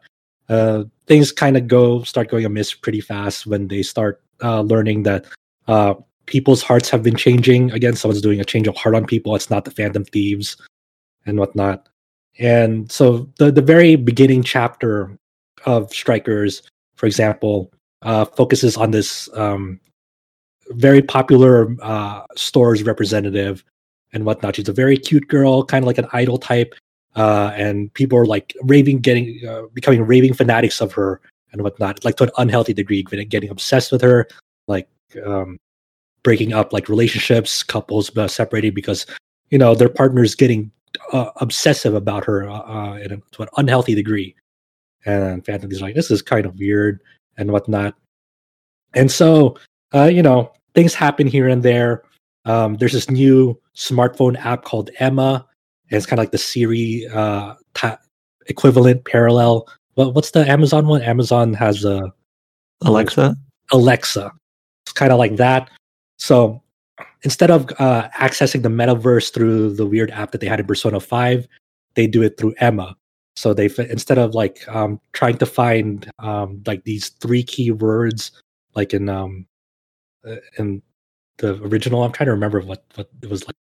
But instead, everyone has like a keyword to become your friend on Emma. So for some of them, when you enter that keyword, they get access into the metaverse through Emma. That's the way they justify it in this game. So when they access the metaverse, it's not a person's palace. They enter this jail, and this jail is a much more open area compared to Persona 5. It's not like it's not just like a school building like in the original. And like the very first jail you enter in this game, it's all of Shibuya. So it's a lot of open pathways, streets, and whatnot. And as they're navigating around it, they realize, oh, you have to go find these 3 cores around this jail to move on. And then just the whole same type of deal of like they send a calling card to face off against the boss. Instead of like trying to find the treasure in Persona 5, things are a little bit different in Strikers, where people's desires get stolen. And that's what makes them obsessive in like real life around this figure and whatnot. So they have to get their desires back from this jail. So as I mentioned earlier, even though there's a different battle system, a lot of like the flow of it is very much the same. When you enter this jail, you still have to sneak through shadow patrols. So you find cover at these marked spots and you can ambush them. And it works very similarly to Persona 5. Once you ambush them, you have an advantage when you start a battle. But in this one, when you start a battle, it'll take place exactly where you initiated that combat. It'll make like some sort of like pocket arena. So you obviously can't like run across the entire level for this battle. And dozens and dozens of enemies will spawn when you ambush someone. And anytime in the middle of combat, as you're doing combos on them with your light and heavy attacks, you can pull up your persona that'll freeze time. It's not like FF7 Remake where time will go very slowly. It's just like a big pause. And it's like, okay, you can take your time to analyze the situation and see what skills you want to unleash. And if it's like a damage skill or an ailment skill, it'll have like this AoE marker showing the area where it'll hit. So you can hit like multiple enemies with, say, like a simple lightning spell, because it'll still be a circle, and any like enemy in there will get hit. So just like in the original, when you hit an enemy's weakness, they'll be dazed, and you can do an all-out attack. Unlike the original, it's not like some sort of flashy attack where like you'll see like someone's customized ender screen if you beat them. It's like, hey, everyone gathers up, beats on this enemy, and then they'll either be dead or you continue the battle. And that's like kind of the big change from it. It's just everything's in real time now. You can actively dodge and whatnot. Just like in the original game, there's still a fusion system where you can not recruit demons. You instead of recruiting, they have like a chance of dropping their mask that you can like use. You can like add their components of their abilities to your attacks in some way. Yeah. So essentially, when you beat an enemy, they have a chance of dropping their mask, and once you collect this mask, they just automatically join you. There's no like negotiation and whatnot. It's just like, okay, I got it, cool. And if you get like a dupe like of a demon that you already have, you'll like gain additional currency called persona points. And I'll touch upon that later, but just keep in mind there's a persona points in this game, PP, and whatnot. PP. Sorry. Thank you. I'm thinking Pokemon. Sorry, Josh. I know you've been talking a bit. I do have some questions, but I'll let you continue. Okay. So, where was I? So there's this fusion system. Talking about PP. Yeah, talking about PP. So yeah, so you can fuse like obviously the demons that you collect, just so that you go back to the same velvet room in your prison cell and whatnot in this game, and you can like gain new personas that way, just like in the original game. And like Adam alluded to earlier, it's kind of weird how they treat spells in this game, where you can manually cast them and it'll consume either HP or MP, just like in the game. But you can also use those skills in the middle of your combos, of your basic combos, like as a finisher. Like say, I do a square triangle ender, and like at the end of that, this the persona that you have equipped will like cast like an ability that's like inherent to them. Like say, Pixie at the very beginning of the game, Pixie always has Dia, and that's like a basic healing skill. So you can cast Dia manually on yourself or a party member, consuming MP, but you can also cast it for free without consuming MP, but it'll just be less potent. So if you cast it on yourself, it heals like 30 HP. If you were to like do it as an ender to your basic combo, you can cast it, but it would only heal like say 10 or 12 HP and whatnot. Just example values. So it's kind of a weird thing where you can actually like find like the right persona and you can like just endlessly heal yourself and your party members. Like I know Principality is a very common SMT demon also in the Persona games, where you can cast media after you do a string, and it's like, oh, okay, you can keep your party members healed constantly after the end of each combo and whatnot, and no MP. So that's a weird dynamic of where they go with it. Obviously, the one main benefit of casting spells manually is you can use any spell that like they've inherited through fusion. Like unlike the ones where they're only equipped with it inherently. Obviously, there are ones that they'll inherit through fusion, depending on how you fuse them and whatnot. Obviously, you always go with a party of 4 after a certain point early in the game.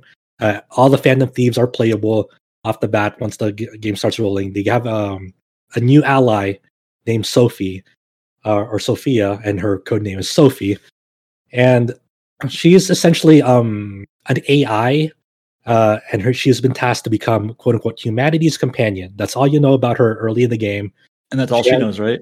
That's all she knows. She's amnesia, and so how they interact with her in the real world is, since she's an AI, she's just stuck in Joker's phone. It's kind of like James will understand this. It's kind of like in Steins Gate Zero, where you interact with like a character, an important character, but they're like you're talking to them through their cell phone. Yeah. And so that she has a weird dynamic with the crew, but it works as the game goes on. It's kind of jarring at first, but she becomes like a natural fit. And one of the other characters that I really love is Zenkichi, and he works for public security, and it's kind of funny. Public security in this game knows the identity of the Phantom Thieves straight up. Like it's no secret. There's no like, oh, who are the Phantom Thieves? Public security just knows. So Zenkichi tails the Phantom Thieves early on, and he's kind of makes them a deal of like, hey, I need your help with this, because it turns out like this change of heart thing is not only happening in Tokyo, it's happening all across the country, and they dub it the change of heart epidemic. So there are people in different cities throughout Japan that are just like exhibiting symptoms of like getting obsessive over a certain figure or individual. It's like something's wrong, unnaturally so. So obviously, as far as public security is concerned, like only the Phantom Thieves have this ability to change, to trigger a change of heart. So they're automatically suspecting like it's got to be them, but on some level, like they don't really have the evidence. So Zenkichi basically blackmails them. And he's like, okay, public security is on track of like just arresting you, but we need your help to get to the bottom of this case. So go travel across Japan, investigating this change of heart epidemic with me, with your help, and PubSec won't be on your ass.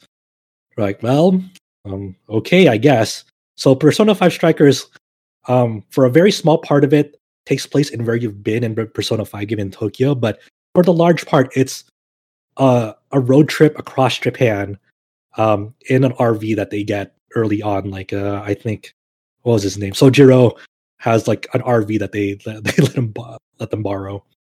And so the flow of Persona 5 Strikers is you're going across from city to city, solving change of heart epidemics, trying to find like these they call them monarchs. Instead of palace rulers, they call them monarchs of these jails, and finding out what's their deal.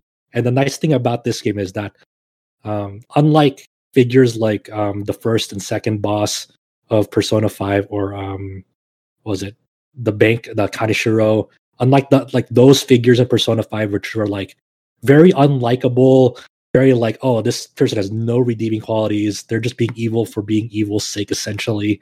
Like, it's not really much more deeper than that. In Persona 5 Strikers, the monarchs there have a more nuanced take of like, oh, there are reasons that contextualize why this figure is doing this, and how that correlates and whatnot. And it's also cool that since this is an epilogue story from the Phantom Thieves, like the Phantom Thieves already went through their arcs, so yeah. Can I butt in here real quick? Go for it. This is actually like one of the most interesting parts about the game to me, I think. I mean, the fact that it's like an action RPG is also like interesting on itself, but the fact that like in Persona games, a lot of it is like each dungeon, each villain, each chapter of the game is basically tied to like introducing a new character and their problem sort of thing, until you get to the very end. So like this is the dungeon that's Futaba's dungeon or whatever, and this is Makoto's dungeon, and like it sort of like works as like an introduction to the character as well as like a conflict surrounding them in a way. So in Persona 5 Strikers, and this is what you're getting at, which is why I butt in, it really interests me how it's just like you can have these new villains that have their own like personality and take that's kind of divorced from the character cast, and it may be a little bit more nuanced or a little bit more interesting and doesn't adhere to such a strong like formula. And the fact that the characters that you are interacting with throughout the entire game have all gone through like their preliminary growth, like their onset of their character arc, so you can kind of have them more on like an even playing field the whole time. Mm-hmm. And that's really interesting to me. Yeah, and I think that's one of the nice things that where Strikers excels at. And also, it's a much more digestible game as well. Like, in Persona 5, you're at least spending at least 100 hours on that game to complete it, if not a little bit more, depending. And a lot of that is confidants and side events and like kind of filling bars and things like that. Yeah, and this game, it's a much more slimmer game, even though it's like I still almost clocked in 40 hours. That's still a way slimmer game than Persona 5, but I think it really works in its favor because I wasn't, I if this could be like a summer side story vacation type of deal, it doesn't need to be as long as the original game. It's kind of like a nice tie up to where they've gone and where they're going and whatnot. Mm-hmm. So what really like threw me off about this game, since you're stuck like on the main story for the most part, you'll hear a lot more voice acting because of the ratio of that. Like in Persona 5, there's still voice acting the main events, but the next main event not be for like another 20 hours. You might not hear like rather than having 2 weeks of in-game just roaming around Tokyo doing confidants. There's none of that, so you kind of cut all that out. So you kind of go from one major story scene to the next. So yeah, that's sort of I get where that would come from. Yeah, and there's no confidants in this game, but that's fine. I think that's it. Really, there's really no need to be for a confidant system in the game. It just wouldn't fit, especially in the nature of like they're not staying at one place getting to know people. They're just like they're on a mission around the country. Like, okay, here. All right. Mm-hmm. It's not like you're going to like Okinawa or something. But like, hey, dude, like I'm like Joe Schmo. Like social link 1. It's like what? Yeah, it just wouldn't work. It just wouldn't work. They don't have a confidant system, but they still have like kind of like that tune of like when you do something right with the confidant, like the little tune that it takes. So there's like this new bond system. It's not a confidant system at all, but throughout main story events or when you beat battles, you'll charge up this bond gauge, and every time you fill it up, you'll gain like some bond points, and you can spend those bond points on like not necessarily a skill tree, but like like this board of like things where you can enhance like your passives. Like you get more permanent HP bonus for all your characters, or permanent +1 to your strength, or +3 strength for all your characters and whatnot. So it's just another currency to pour more helpful things into. Like instead of actual lockpick items in this game where you you crafted lockpicks in the original game, in this game there's still lockpicks, but you level up your lockpick level because there will be some chests in some jails where it's like, oh, you need lockpick level 2, and it's like, okay, I just leveled that up instead of like consuming a lockpick item. So still little stuff like that. Or in this game, you mentioned this, I believe, in your review and maybe in casual chat with us, you can revisit jails, and like sometimes you might have to for like a side quest, or do you ever have to like go back to an early jail? Like, oh wow, this first jail has like a level 10 lockpick, and you need to come back when I'm high enough to do that. Anything like that? there are some jails where yes, they have like a lockpick level 3. It's like, oh, I don't have that at all yet. So you do have to revisit, like if you're a completionist for treasure chests. There are some times where I just have to. You gain more levels after main story events for some of the these bond things. So let's say lockpick level 3, I leveled it to level 2, and then it'll say unlock condition ? I'm like, do I need to do that from after completing a main story or a side quest? Because some side quest rewards are just, hey, you have a new level cap for this bond thing as well. So there are definitely some times where you have to backtrack. And one of my major grievances in this game, now that you mentioned, are side quests. There are a lot of side quests in this game that just feel like chores. Like, say you just beat this jail, and then it's like, oh, you have like 5 new requests, and all of them are like, hey, go back to that previous jail and go beat that boss again. Go beat like these enemies that you were just in the jail that you were at, and then go find this like collectible or these collectibles in that previous jail that you were at. And these all unlock like after you just beat that too. So it's like, come on, man. You could have given this to me. So you can't be efficient and try to like knock out side quests as you're doing the story. It's like, nope, you got to do one and then the other.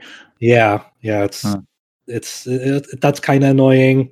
But you know, it's a fun ride. I think people, you know, who are Persona 5 fans, they shouldn't miss out on this because it feels nice, like seeing these characters and this cast not being so downtrodden by like, and so being so swept about like the messy narrative in Persona 5. Like it like there were definitely some points in Persona 5. It's like, oh, what the fuck are we doing to this story? This is like, there's a mixture of a nice road trip and like an intriguing like narrative around it too. And like I said, Zenkichi, very good character. I really like Zenkichi, and I think a lot of people will too. How long did it take you to finish the game?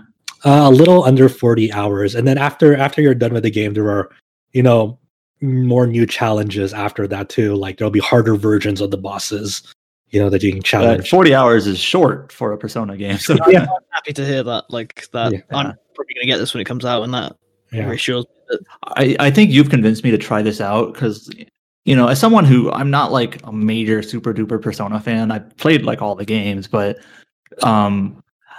when I saw like, oh, Omega Force is making a Persona spinoff, I'm like, oh, it's just gonna be like another Fire Emblem Warriors or a Hyrule Warriors. And I played a little bit of Age of Calamity over the holiday break, and I was just like, man, this is just not for me. But knowing that Persona 5 Strikers is really not that has me much more interested in it. It really helps that like there is, outside of like selecting past jails, there's really no like main menu screen that has like a stage select option in the menu screen, you know?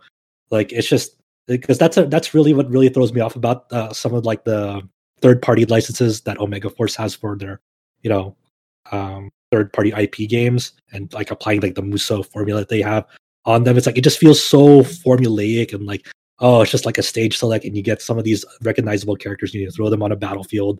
And it's like, yep, that's basically has all the identifying traits of a Dynasty Warriors game that like either you will or will not jive with at all. This one just feels like the main driving force of this game is its main narrative, and it's presented much like it was in Persona 5, like how these characters interact, how the story and narrative flow together. It's really like the only parts where like you get a jive of like that Muso formula is just some of it is like through like the basic attacks in normal battles and whatnot, and that's not really that egregious as well, because like, you know, you have all these Persona systems or these systems from Persona 5 to really spice it up. Like there are definitely like some cases in this game where, unlike Persona 5 Royal, where it was actually a decent challenge and I was only at normal difficulty, like you can go in hard and merciless in Persona 5 and be totally fine as long as you're exposing weaknesses. And this one, you can expose weaknesses, but that there's still a lot of like fatal things that can like there's that. This is like one of those very baseline things when you're comparing like turn-based RPGs versus like action RPGs. When you turn up the difficulty in a game like Persona 5 Strikers, you have to know. I'm imagining you have to learn how to dodge. Like you can't get hit. Whereas in Persona 5, like a turn-based game, it's more like strategy. Like you can't dodge. Like you don't even need on to command. So that's a funny thing about Strikers. Like you don't even need to learn how to dodge in some cases. some of it just comes down to how well do you know how prepared are you for the upcoming fight in terms of like Persona Arsenal, because Joker can just like in the base game can switch up Persona 5 attributes on the fly depending on his arsenal. Like some will be absorbing nuclear while weak to fire, or another like strong to ice and like reflect. So I imagine that if like you see certain enemies, like I better switch to Persona A here real quick, and now I got to switch to this Persona while I'm taking on this group because they can do this element or whatever. Like the harder fights in the game that one of the optional harder fights in the game that I faced like against, they did a lot of nuclear attacks. So I was like, oh, I'll just go switch to this Persona, and there's nothing really threatening about what this boss is doing to Joker personally, because like he'll just either null or absorb it, because that's just the inherent Persona attributes that he has. So I don't have to worry about Joker. It's just all my other party members who are stuck with their personas and their attributes and whatnot. And that's a really cool aspect to it, where you can actually just plan around. You don't have to be like a dodge god or whatever to get through some fights. It's just sometimes it's just all about planning. And I guess I haven't really touched on this either. It's like you can manually control anyone in your party as well, and they all play very differently. Like some of them have like power up attacks. Like Sophie, for example, your new party member, she wields dual yo-yos, and like her unique ability is she can actually charge them up and like give her a faster attack speed and extend the range of the yo-yos and whatnot. Meanwhile, Yusuke, he's very that's cool. Yeah, and Yusuke, for his like moveset, he has the ability to like go into this counter stance at any like physical attack that comes his way. He'll like kind of do a slow-mo in time and like do a fancy EI counter slash, and you'll see a lot of blade lines slashing through enemies out of that and whatnot. It's very and you can actually like improve and enhance characters the more you play them, because they'll unlock master arts the more you play them, and that'll add more to their arsenal or moveset and like increase like their properties. Like one of the master arts might be like, oh, this character can now follow up their triangle finisher and like launch this enemy into the air, and you can follow after them and continue your combo midair. Or the other one, like for Haru, I think she has this move where she like does the Diablo Barbarian spin move, or like Link spin move. So like hers is like, oh, you can actually now hold down like the triangle button, and all her finishers will go on longer. So she'll like spin even longer, just because you've been playing her a lot, and it's very effective and very apparent where it goes. It's really cool. That's cool. So like a character doesn't necessarily just get old after playing them, because you're unlocking they're getting either new abilities or enhanced abilities as you play them. So that's cool. Yeah. And one of the character's traits also like has interesting like gameplay systems, where like this character will go into this mode where it'll drain health constantly, but it'll power up all his moves and whatnot. And it's very devastating, but you're taking a cost for it. And you can exit this mode at any time, so it's like a defensive stance almost. So it's really cool. Like even though this game is relatively like low on its roster size compared to like other titles that have gone through the Muso treatment, it feels refreshing and nice because they all play very differently, and it's very faithful to Persona 5's style of like exploration and storytelling.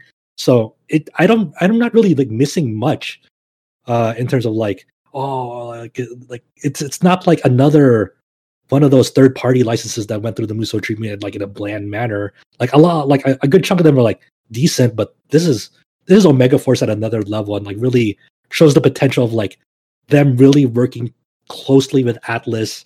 It feels like all of like Koei Tecmo's teams are just popping off recently. Yeah. Like, obviously, I don't know which team it was specifically that worked on Dragon Quest Builders 2, but a few years ago they did that, which was just actually fantastic. Good. You have Persona 5 Strikers, you have Neo 2, which just got the PC port, which obviously, like everyone I've seen that's been playing the PC version has been enjoying it, and obviously it was like in our 5 best games of the year last year. But like everything, like, and Atelier Ryza 2, like us, they're popping off too. It's like just really good times to be. House was primarily developed by Koei Tecmo. Yeah, Very, very strong studio right now. It's cool to see these like not gigantic. I don't want to say like second tier, but these guys that seem to have like a downer period of time. They're in a like growing the PS3 phase. era. Yeah, it's cool to see like more actors entering the stage and creating some quality game after quality game. Yeah, I'm sorry, Brian. You said you had a question earlier. I was going to say, I think when you were talking about Persona 5 Strikers, is that the only Persona game that I've played is Golden, and then I think I played the first Arena. And I guess the way that Persona 4 had like poorly received spin-off after poorly received spin-off, at least to my impression, based on the Arena series, and I guess maybe the Dancing series were well received, but they just felt like, fun extras. I guess like when Persona 5 Strikers was first announced, like years ago at this point, because it took a year for it to come out over here. I guess I was just like, oh, of course they're going to be doing like the whole gamut of Persona 5 spin-offs now. Like I immediately kind of like discredited it, like, oh, of course they're doing this. Like this is requisite. But it seems like this might be the strongest quote spin-off that they've done based on your impressions. I'd say so, yeah. But like in terms of like in terms of like how faithful it is to the actual flow of the game, yes. But like but I still have very like I don't know if it's like the strongest overall because it's an entirely taken a different genre and like past spin-offs have undergone genre shifts too, and it really jived for a lot of people. Like the Persona 4 Arena fighting games, they jived a lot for fighting game players. Like I really like those games a lot. I like them for their gameplay systems more so than their story. Like I think a lot of their stories are kind of. I thought the story. I kind of agree with you in terms of like. I think if you're talking about gameplay or story, like I really like the Persona Q games. In fact, I like those like probably more than the main line. But story has nothing to do with it, like at all. Yeah. So, but it sounds like the story here and the characters here are like actually a highlight. So yeah, I was very surprised that the story in Strikers was like really pretty good. Yeah. So it sounds like it's a game more built for like both the gameplay fans of that style of game and also Persona fans. Where like if you're just a Persona fan, maybe it's hard to recommend Persona Q if you're not a dungeon crawler fan, or Persona 4 Arena if you're not a fighting game fan. Where here it's like, hey, if you're a Persona fan, this is a good almost sequel in terms of narrative for Persona 5. Yeah. It's a different style of game. Even for Musou fans, this is like reaching new ground for Omega Force, because Kite and I, Kite, one of our contributors at the site, like him and I are pretty like not big fans of like Musou games, but like we play them and we enjoy a good chunk of them. But we always talk about like they Omega Force could do better, and with Strikers it's like they're finally like reaching a new ground where they're being faithful to the game while introducing new concepts to their usual formula, like just having the ability to switch up like your personas on the fly and changing attributes, and like giving new ways to vary up the gameplay, just like by including the demon fusion from the Persona game. Like this is like really cool, and this is not like a big sprawling battlefield with always like enemies everywhere like your usual Dynasty Warriors type games. This is very faithful to how you would explore a Persona 5 palace. This is just sneaking up on enemies and like making sure that you're not detected, because it still has like that detection meter that'll kick you out of the dungeon if you reach 100%. There's not like the way you would play a Musou game. Essentially, you're playing a Persona 5 game. Any other final thoughts on Persona 5 Strikers? Like you've mentioned several times, we do have a formal review up on the site that is basically Josh's long form thoughts on this game, if you want to dive further into his write-up.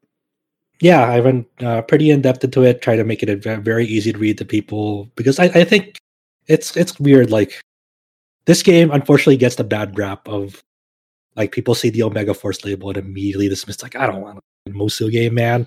Fuck that. It's like, no. Definitely give this game a chance if you're a Persona 5 fan, if you're a fan of, like, Musou games. Like, it's a weird high barrier of entry because it does take place after the events of Persona 5, so it does somewhat expect players to have beaten Persona 5 or gotten a good chunk into it. So that's the weird thing about it. But I think there's a lot to like here, and I think once people get their hands on it, they can decide for themselves whether it jives with them or not. I'm not going to tell you, hey, this is the game that'll like save the Muso genre or make non-believers into believers. I'm not going to say that, but I'm saying this is so far out from the usual preconceptions of Dynasty Warriors and what people dislike about them that like it would be good for them to at least give it a go. I know there's a demo of the Japanese version up on the eShop and PSN Japanese stores. If people want to like get just a glimpse of what it's like. I haven't played those demos myself, but I think people would be missing out if they're already big fans of Persona 5 and just like decided, hey, I don't like Dynasty Warriors games, so why would I bother with this game? I think it would be a big disservice to that and to themselves. All right, I know that you've been speaking for a while, but I do want to hear what your thoughts are on this next game you've got listed. It's a game that we brought up a few weeks ago when it was first announced for a surprise localization. Kowloon High School Chronicle, a visual novel / dungeon crawler that originally released in 2004, was it? Came out just a few days ago. So tell me about this game. Yeah, just like stealthily released on the eShop just like maybe 2 to 3 days ago. And it's like, oh, that finally came out. I'm very, very early into it, so I'm not like crazy, like deep into it or anything.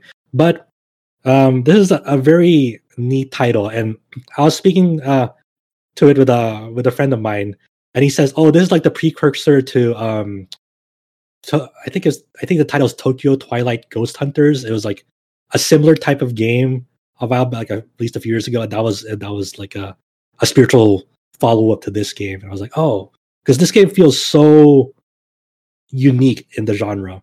And so Kowloon High School Chronicle starts out with a dungeon crawler section like what you would find like in Etrian Odyssey or Persona Q or any of the experience games where you're like there's a first person perspective and you're moving tile through this dungeon.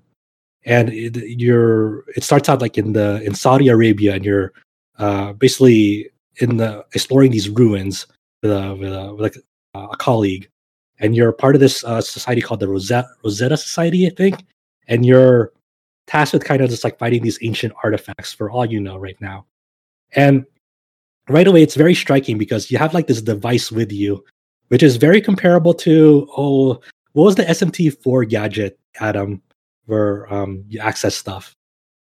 I don't remember what it was called. Yeah, you have. It's kind of like that arm device. Yeah, I think it was called the Gauntlet. It's kind of like that. It's called it, but this one's abbreviated to HANT, I believe, Hunt, and that's where you kind of interface with a lot of the systems of like how you find out tutorials, there's an enemy glossary in it. It's very reminiscent of that. So you have this like interface with you that you can bring up like these options, but it's also a user interface where you can see like your general HUD and what makes you be able to see the systems involved. And the systems are, you have these 2 modes, searching mode and hunting mode or battle mode. And you'll know what mode you're in in the top or in bottom right corner, and it'll show like these like 3 tiles essentially with you. And in search mode, it's very basic of like just interfacing with like objects that you find in first person. And then sometimes you'll run into these enemy encounters in first person. And it doesn't go to like a turn-based battle or anything like that. It's like you see these enemies on the tiles by you. So you have to switch into battle mode. And on the fly, you'll have like this AP system on you, and you have to select a weapon from those tiles at the bottom right corner. So at the very beginning, you have like this gun, a sword, and a grenade. And you move around in battle mode, consuming AP. So like I move a tile forward, it'll consume like 5 AP. I move another tile forward, it's like 5 AP. And then I look back and it move like looking, into different directions on a tile doesn't consume AP. But then you face an enemy and you select, like, say, the gun, for example, and it'll have a reticle on the screen, like not in real time, because every time you just move someplace, it consumes like a quote unquote turn or your AP. So it's not battle's not moving in real time. It is like you're taking a turn and consuming AP during that turn. So you select a gun and you have a reticle on screen. You highlight the enemy with that reticle, and then it'll show like their health bar and the reticle will turn red if like you're highlighting over the enemy. Then you press A, for example, and it'll fire, and that consumes like another like 2 AP, fire 2 AP, and whatnot. So it's kind of like not a real time battle system, but a first person turn based system, but you're consuming AP during that, so you have action points during your turn. And it sounds not exactly like, but it sounds like a good like comparison to Kowloon for a more modern game would be something like Deathmark. Maybe I was thinking of very, very different game, but I was thinking of Valkyria Chronicles, where you have turns, but within each turn you have to spend. Well, I meant like the game as a whole, like with the kind of dungeon RPG aspect of it and whatnot, and like puzzle solving. Yeah, so I'm just getting deep into the battle system because that's a thing that really stuck out to me. Like when I was going through the tutorial of it, because you're switching between the searching and hunting mode. Like the searching mode is very basic early on as you're going through the tutorial. It's showing you, hey, you solved this puzzle by finding this artifact or this puzzle piece. You place it on this pedestal and you make sure all these statues are facing together. It'll open the door, and then in that next room, it'll show you, okay, there are these 2 statues that are misaligned. You have to push this other statue to align it with the other one and make sure they're facing a certain way, and then a stairs will appear, and then. Or not stairs, like an island platform will appear. And then as you're moving through it, you have to jump to that platform, and then there'll be like a grappling hook like point where you can like unleash like a grappling hook towards it and then walk along that grappling hook line. It's very basic, but it's a nice way to spice up exploration and whatnot. So, as you're going through it, you learn that like, hey, you can there are like puzzle elements where you do a little bit of alchemy. So as you one of the tutorial rooms is like there's like a gold lock on it, and then the tutorial marker says, hey, like in a very cryptic way, you have to fuse these 2 liquids together to like move on. I'm paraphrasing, but that's what it basically says. So you get like these 2 liquids from the treasure chest, and that's basically showing you can like mix these 2 together and then splash it on the lock, and then that's how you progress and whatnot. So it's very, simple but effective type of dungeon exploration and whatnot. And I don't know how much of the game is this dungeon exploration, because after you do that tutorial area on the dungeon crawler aspects, it switches to a more visual novel, like early aughts, actually mid aughts, like visual novel, where I don't even know what's a good. A visual novel is old, or was made in a very like early era where the backgrounds of it is of real screenshots. So like say like you're going around the school and the background image of it is like an actual like hallway in Japan. Yeah, and then you mean like a photograph? It's a photograph. It's like a blurry photograph of it. Almost. Yeah. So it's like a blurry photograph as used as a background, and then it's drawn over it for the characters.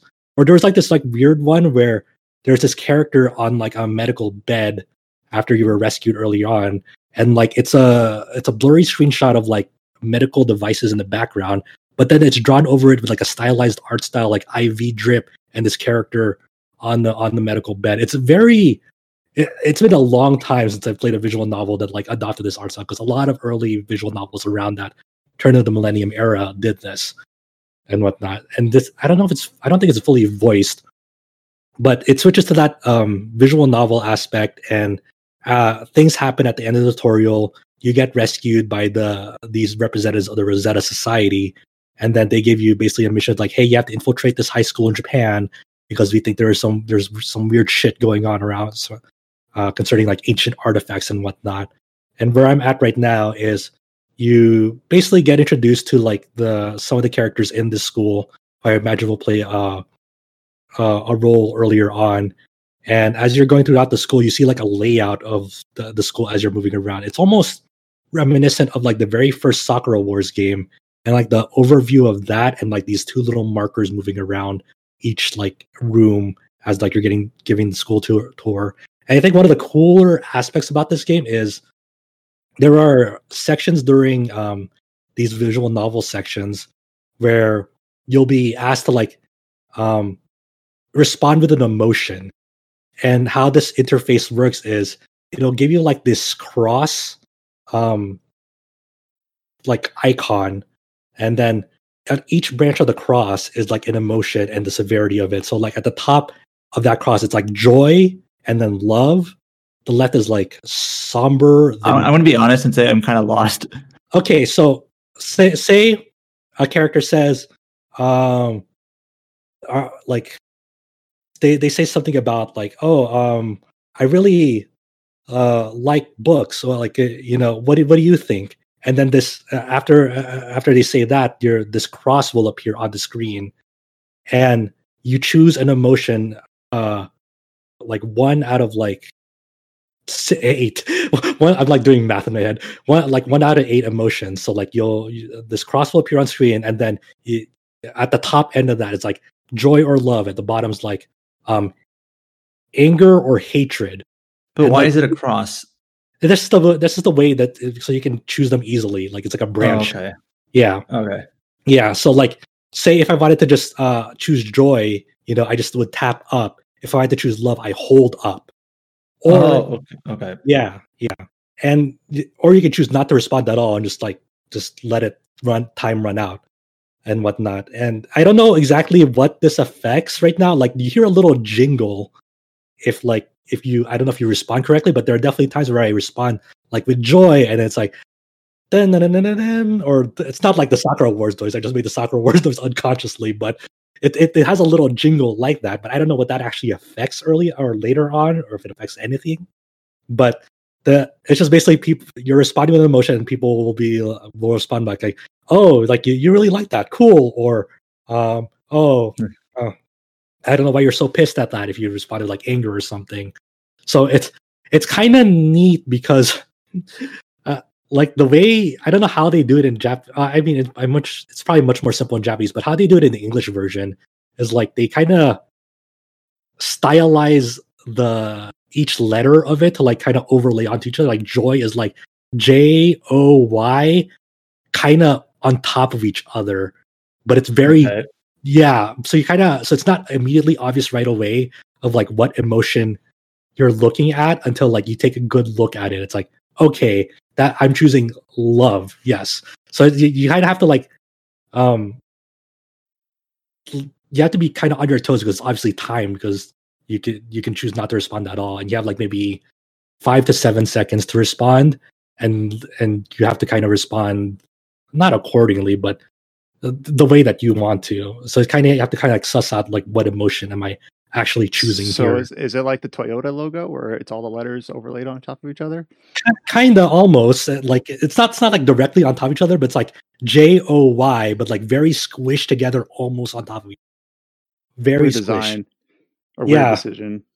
It's such a weird thing. And also when you're designing your character in this game, after you get saved, the way they introduce like your character sheet is kind of like almost like a school application, almost like they actually have like a portfolio of you, and like you're selecting, oh, what's your name, what's your height, what's your weight, what's your blood type, what's your favorite Japanese school club. It has like all these options from like, the athletics club, the gym club, the go home club, the karate club.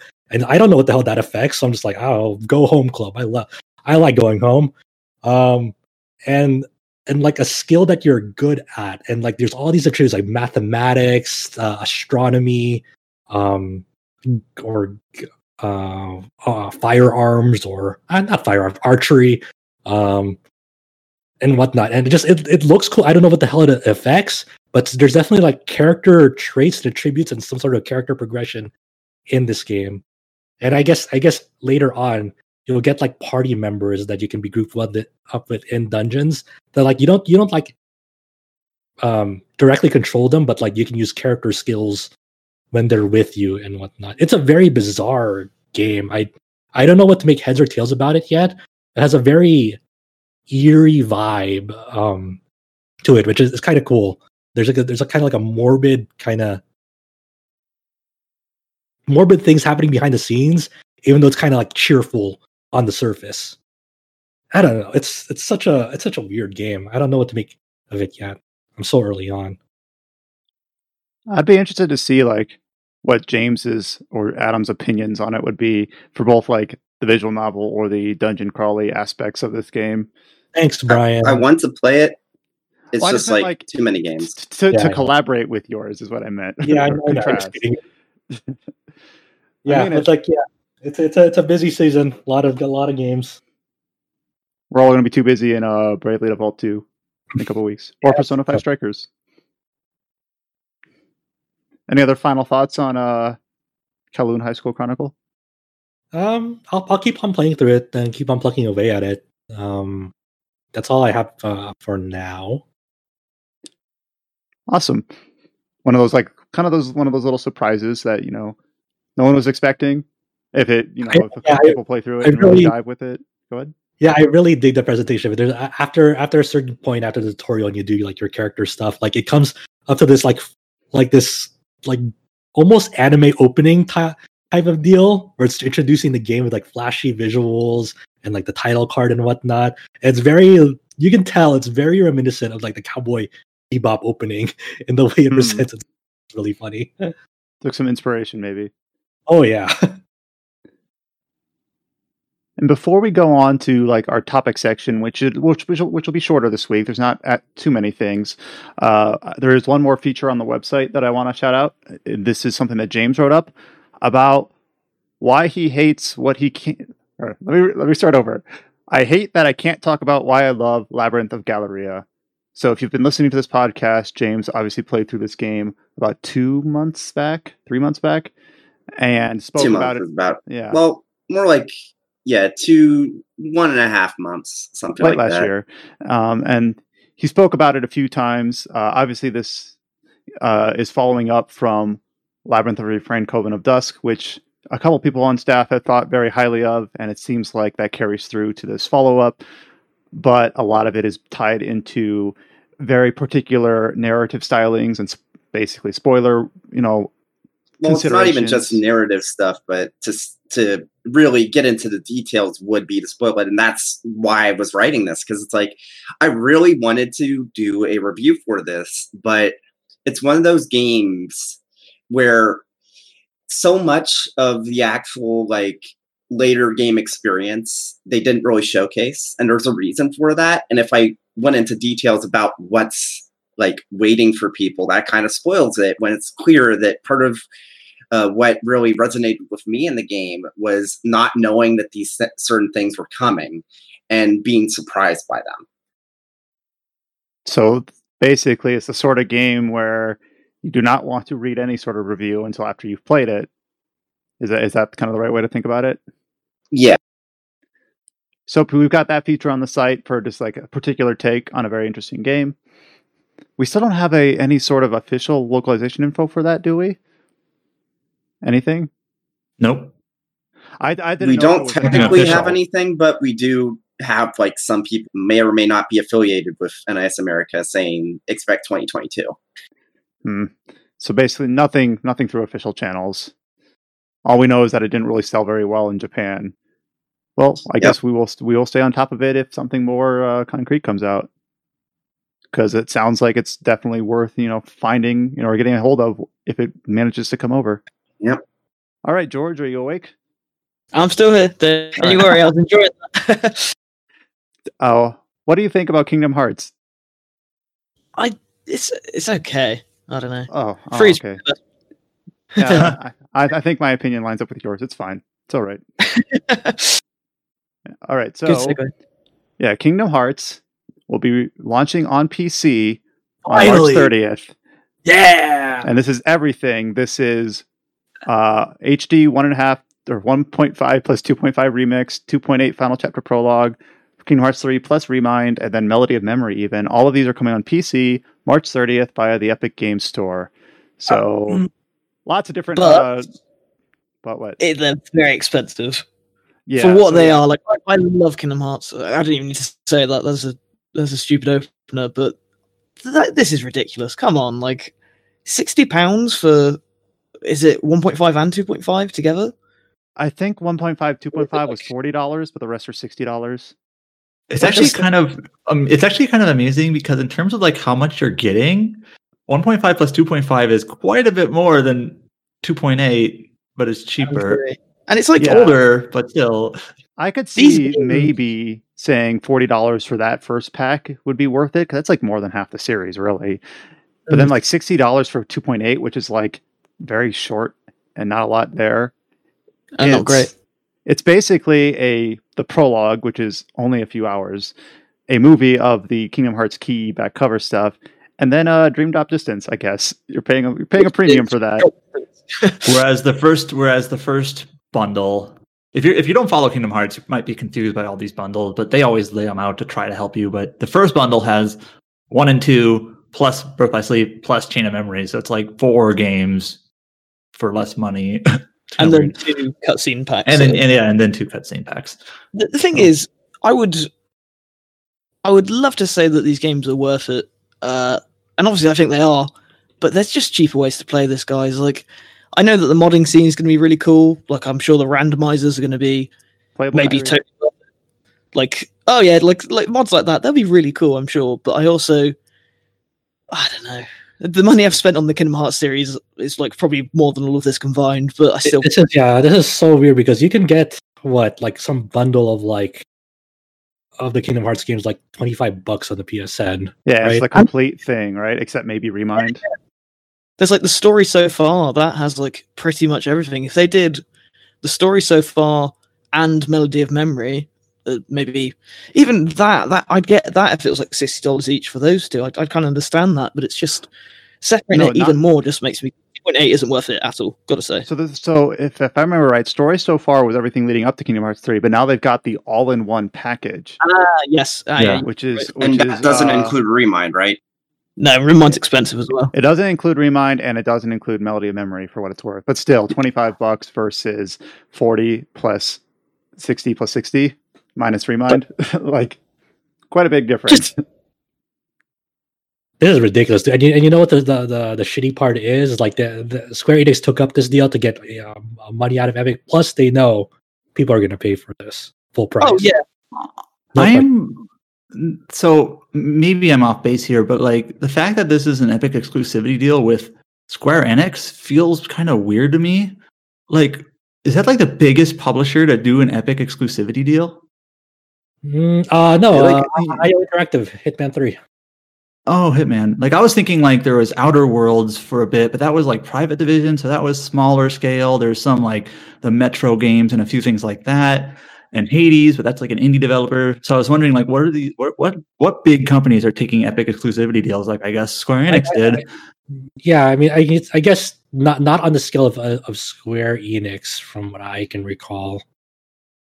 Like, I sort of understand like if you're a smaller developer and if Epic is literally going to give you a significant amount of money so you can, have a better game or a better working situation, then yeah, I understand it. But it's like Square Enix releases so much stuff on like Steam and elsewhere. It just feels kind of weirder in this case. I guess my opinion is basically like Epic likes to give this kind of altruistic, we're doing it for the little guys, we're doing it to give them a minimum number of purchase copies so that they're guaranteed to be in the black. I mean, I almost feel like it'd be refreshing if they just said, yeah, we're making this is good for business, that's why we're doing this, we want people to download our store, and people will do that to play Kingdom Hearts, and be like, all right, like I would appreciate that hypothetical honesty, because I will say, when this was announced, even though I've played these games, I have thought about like maybe I would play these on PC, like. And there is no official confirmation about the status of like timed exclusive, how long people. They haven't really mentioned the exclusivity at all. Yeah, people have speculated or try to look at trends, or it's probably a year because that's what most of them are. But a few games have been way shorter than that in terms of what store they're exclusive on, and nothing's concrete. But yeah, no one really knows whether this is timed or permanent or not. Like it's just, but we'll know 2 years out. Like, did Kingdom Hearts come out on Steam yet? I don't know. Go check. Yeah. Nope, Yeah. it's permanent. So yeah, I could it's I could easily see myself dropping $40 for the first pack just to be like, all right, I want to crank this up, see what it looks like at a really high resolution and a really high frame rate, and maybe mess with the mod scene if that kicks off. Like I don't really mind like it being on a different storefront. It's more so that it sucks because like the Epic Game storefront is still not at like a great level, and there's like no great quality of life inconveniences to it, unlike Steam, where you have like automatic cloud save backups, and you don't have universal controller support, unlike Steam. So not every game has cloud saves. Not every game has achievements, and the games that do have achievements, there's no easy way to even see them through the launcher. It's really, really rough. And it's one of those things where like you might think in the moment, like I don't need any of that. Like I just want the game to play. But then like I'm playing the Yakuza games on the Windows Store. And similar thing where I'm like, hey, if I delete these games, are my saves backed up? I have no idea. Like on Steam, I don't have to consciously think about it. Well, here's the thing about that. On paper, they should have cloud saves because it's Xbox Live and all that. The problem is that when I played Outer Worlds on my desktop, it would not properly back up my save, but it would back it up on my laptop. So you're running into Windows 10 shenanigans where it's basically held together by duct tape. Well, also, I didn't mean the specific about the Xbox thing. I didn't mean like that specific example. I just mean like I'm just using that as like a launch pad for saying like in general. You might think going in like, oh, I don't need it. Like the game still runs on my computer. I'm just clicking a different icon. But then you start thinking about these other things like, oh, do I have to consider this now? Do I have to like put mental energy into thinking about my cloud save or even about mods? We talked about the modding scene, but I guess Steam Workshop's out of the picture. Stuff like that. When I want to play through Final Fantasy 7 through 9, I'll probably play them on PC. And it's like, oh, I can play them on Game Pass. But if I want to get the retranslation mod for Final Fantasy 7, because the official one is still like kind of rough. That how would I get that working on the Game Pass version? Is it even possible to get it working? Stuff like that. Anyway, you just have to cross your fingers that developers will just have native controller support as well. Unlike Steam, where you have to think about it. Like when I got Tony Hawk Pro Skater 1 and 2 last year, I was like, oh, do they support controllers off the bat? I don't know. And thankfully they did, I think. Yeah. It's kind of on a similar topic. I've been playing Assassin's Creed Valhalla, which I've been playing it on PC. It's not on Steam. I'm playing it through Ubisoft's. It's called Ubisoft Connect now. And these are like sort of things you kind of take for granted with Steam. Ubisoft Connect, I've learned, does not play well with like sleep mode on Windows. I had like weird bugs where if I woke my computer from sleep, like I would be in the Ubisoft Connect like application, but I wasn't logged in, but I could still launch my game while not logged in. And then separate from that, it had sometimes just had random issues like we cannot synchronize your saves or we cannot synchronize your achievements. And it was just like weird stuff where I found myself just closing the app and reopening it. And it's just like, I'm not saying that never happens with Steam, but it just kind of felt like I'm kind of glad Steam just sort of works most of the time. Yeah, and also for me, like whenever I run into any like troubleshooting issues on Steam for a game, I just go to their like forum on Steam, and usually people have answers very easy to find off the bat. And for a lot of these other storefronts, they don't have like dedicated forums, for a specific game that like you have to go kind of like go around the internet and Google a little bit and be like, does Epic still not have forums? I don't know, dude. I don't think so. They don't. And I think it's like funny when like Steam paid forums for like I'll never forget when Hades was first like unveiled as an Epic exclusive for the early access period, and they said we are going to Epic because it is the perfect place for an early access game where we have to have a link to a Discord because there's no native integration for discussions and feedback. And the argument people use for the forums is like, oh, they're cesspit or whatever, we don't need them. But like, here's something that was relevant to what I was just talking about. Yakuza's 3 and 4, based on the localization, had to walk around some licensing issues for music. And if I go to the Steam forums and search, there's like patches and updates that fans have put the original music back in.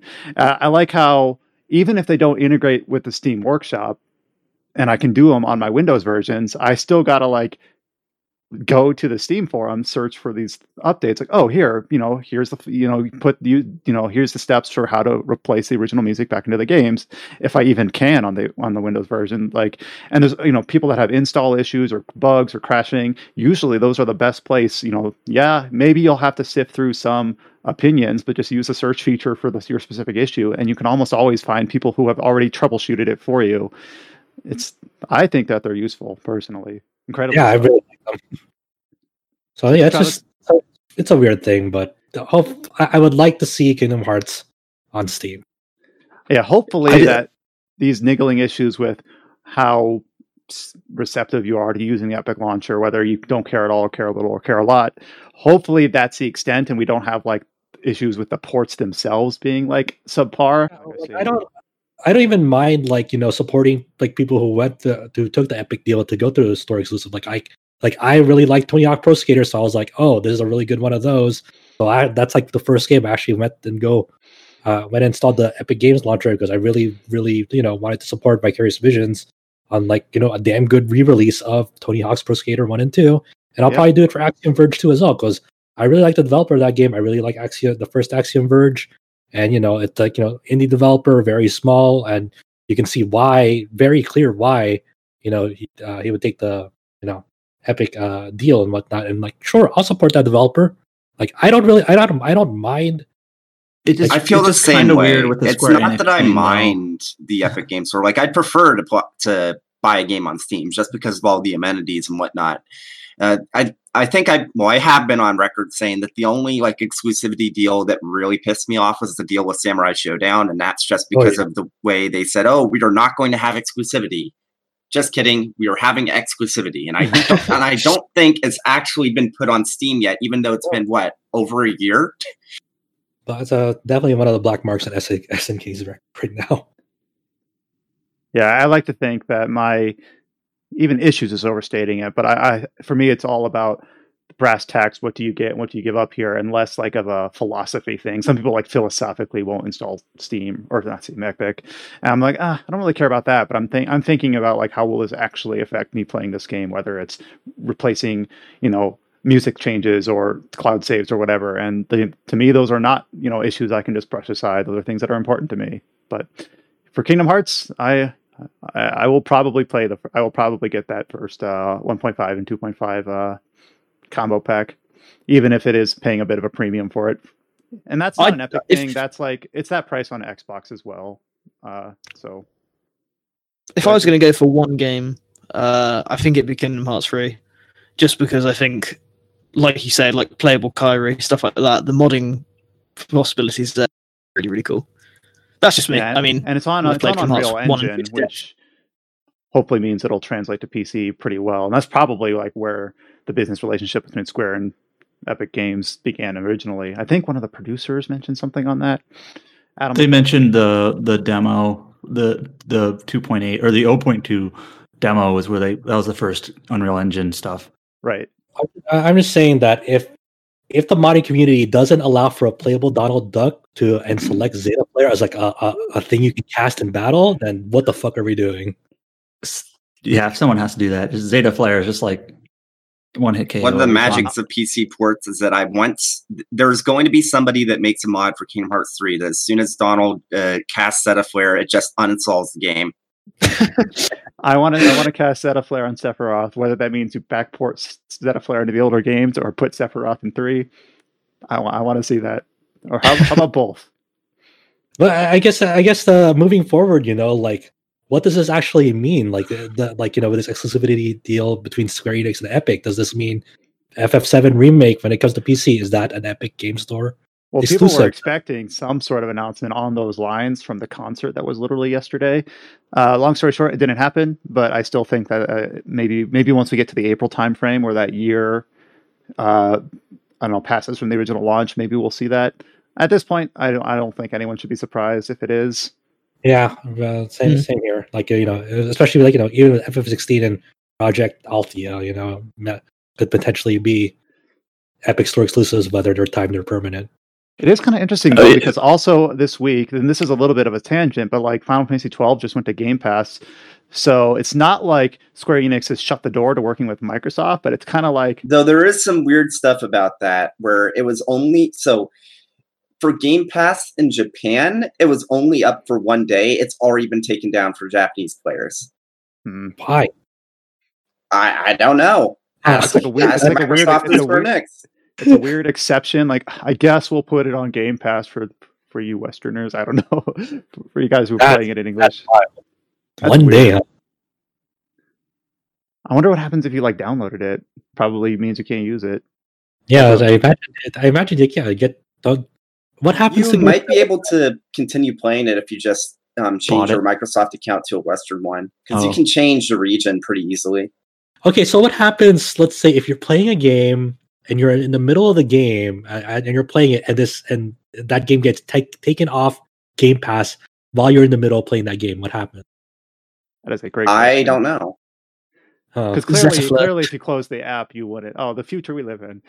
Clearly, if you close the app, there's like an intrusive like message as you're playing. It's like, oh, this game is taking down Game Pass, abort game, and that's the only option. Yeah, you have 60 seconds, and a countdown clock appears or whatever. Oh shit! I would love that. I am never quitting you, Final Fantasy 12. You'll be running in the background forever. I had that similar conundrum when I had Phantasy Star Online 2, and it was like on the Windows 10 storefronts. Like, I don't want to quit this game because it might like do bad shit. Yeah. I'm not sure if I try and start this again, if it'll just uninstall itself. Maybe it's the best way to go. Maybe it's telling you something. All right, Kingdom Hearts on PC, end of March. We will reconvene then, I suppose, see how it turns out. We got some news on the Kickstarted game that is a spiritual successor to Suikoden, Eiyuden Chronicle. I hope I'm pronouncing that right. Has a publisher, Eiyuden Chronicle, has a publisher now. It will be published by 505 Games, and they released a short little trailer basically making this partnership announcement. Fear. So why do you say that? 505 Games does not have a great track record when it comes to Kickstarters, or in general. So, fear. Yeah, 505 Games is okay with like stuff like Death Stranding that didn't have a Kickstarter and like a relatively smooth launch on PC. Like there wasn't like any like crazy significant. Well, 505 are also the ones behind the asinine Control Ultimate Edition. Yeah. So yeah, 505 Games they don't have a great track record. Yeah, okay, so let's kind of go back down. Besides Death Stranding for 505 Games, like they've had Indivisible. The whole Control issue was it continues to be weird. Where initially like the first like warning signs was, hey, if you wanna play Control on next gen consoles that have like a native next gen experience on them, you can't do it with a vanilla version of Control. You have to do it with Control Ultimate Edition, which was like a re-release of Control, but with all the DLCs and whatnot with it. And that edition is only going to be the one that would natively run the native versions of the next gen consoles. It's like, okay, there's not a real great reason for that, but they're like, okay. And then people got Control Ultimate Edition, but then they announced like they delayed the version of that of next gen consoles on that, so they deleted that release. And then it wasn't until like January, just even a few weeks ago, where there's like, oh, we're gonna release Control Ultimate Edition for free for PS Plus subscribers for like the monthly games. So that leaves people who bought Control Ultimate Edition in hopes to play it on their next gen machines. Like, what the fuck? Why did we buy this then? If you're just gonna make it a free game on PS Plus. So that's already a shitstorm. There are other issues with 505 Games. Indivisible is a weird one. Indivisible is one where there was a big pipeline of like future content to come into that game, and then Lab Zero. I wouldn't necessarily say that the Indivisible thing is 505's fault. It's not 505 Games' fault, but they're attached to that project. I don't know what happened to the physical goods of that. There was the weird thing with Indivisible where was this 505 Games where the Switch version released just randomly? That was probably 505 actually. Yeah, it just released randomly, no announcement or anything. It was just like, hey, it's out. And Lab Zero at the time said, hey, we didn't okay this. Yeah, they did. They were like, we had no idea it was going to release, and that's just like missing some of the updated features. This was for all the Lab Zero drama, where Mike Zymont kind of went off the rails on whatever happened there. I got Lab Zero shut down. There's a whole story. I'm pretty sure the thing with Mike Z isn't that he went off the rails so much as people finally realized that no, he's always been off the rails. Yes, yeah. Thank you for the correction, but yes, he's always been off the rails. But that premature Switch release was definitely probably on 505 Games' end. They were also behind the Wonderful 101 Kickstarter, right, James? No, they were not. Oh, okay, that's a different public. That was, I believe, was that ever indie? The company involved was the one that had the kind of controversy. They published Bug Fables on PC. They did Dongan, that's it. And they were like removed. The information about them was removed last minute, so maybe they weren't involved. The Wonderful 101 Kickstarter was a mess.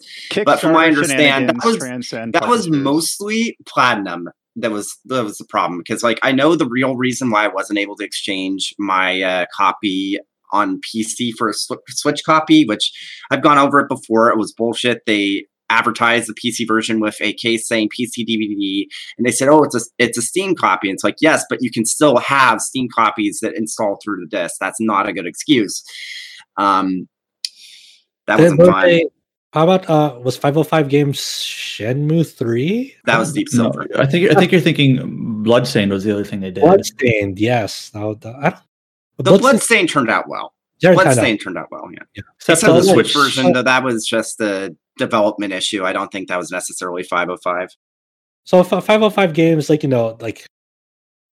did have some past weird problematic stuff with how several things we listed were treated, but they did okay with Death Stranding, and Death Stranding was good. Yeah, so there's not like an automatic fuck, but definitely one to keep out of, because this is such a promising project in the works that you would hope and pray that their involvement doesn't mess up something weird down the line when it gets released years and years later from now. Yeah, it's currently slated 2022, but at this point it's just kind of like I don't put a ton of stock of that either. Just it's far out. Yeah. Just yesterday we got a new trailer for Nier Replicant version 1.2, etc. And this is about 10 minutes of gameplay, which we can actually glean a lot from, because it's the first time we're getting an extended look at the updated art style. We can listen to what they've done to the soundtrack. More on that later. We can hear about some of the new English voice acting, which has been reworked seemingly. So there's a lot we can glean from this 10 minutes. It's the Baron. What is the temple called? The Baron Temple. The Baron Temple. Right. So unfortunately, I'm not the best person to talk about this, because I have not played the original, even though I'm interested in playing this remaster.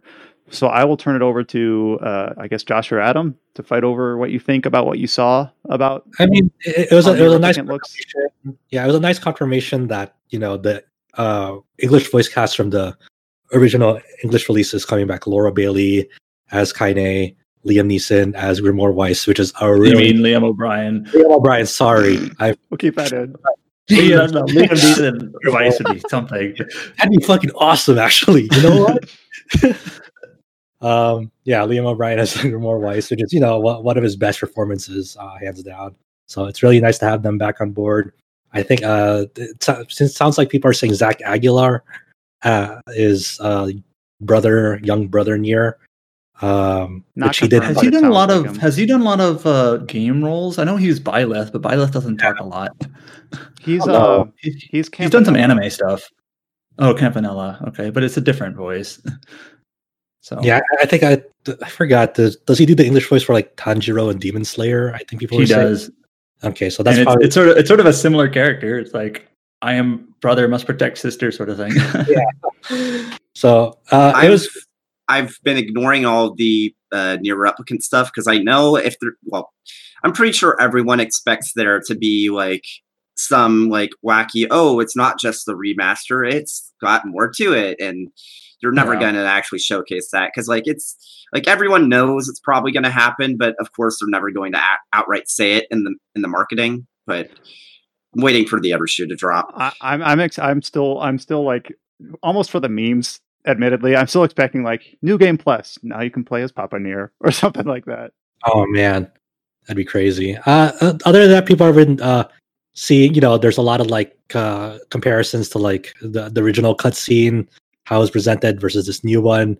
Obviously, this one has like a much more brighter color template, much more clarity. Obviously, the graphical fidelity is much higher than the original one. And also, I think one of the funny ones that people pointed out is like there are some alterations to the script where like kind of, especially specifically Kaine, like she swears more in this version, which is really funny. Like I how do they turn her up? Yeah. It's like, okay, it's like, people usually are like, oh man, they can't believe they're not being faithful to the original. Meanwhile, this is like falling upwards of like, oh, she swears more. Hell yeah. One thing I also thought was kind of funny is one of Nier's lines in the original is like, "Where'd you bastards come from?" And he just sort of says "bastards" like casually there. And I think in the new version it's like, "Where'd you come from, you bastards?" And it's just kind of like it's kind of weird. It's like I kind of like the original. He's just like, "Where'd you bastards come from?" He just throws it out there. But yeah, they just changed some of the lines, and one thing I'm kind of okay. So they're changing some of the lines, and they might be revoicing the entire thing. I think because the original game actually had like it wasn't fully voiced. There was not a lot of it was like voiced cutscenes, but a lot of the other dialogue was not. I believe it's going to be basically fully voiced now. But I wonder like lines like Kaine's not infamous, but like that well-known line when she's swearing at Vice. Like I wonder if they're going to redo that or keep the old one. The old one's kind of iconic. It's the opening of the game. Like if I click a new game and within 3 seconds she's not saying "Weiss, you asshole" or dumbass, sorry, then what the fuck are we doing? Well apparently near which is it Gestalt? Which is the one that was the apparently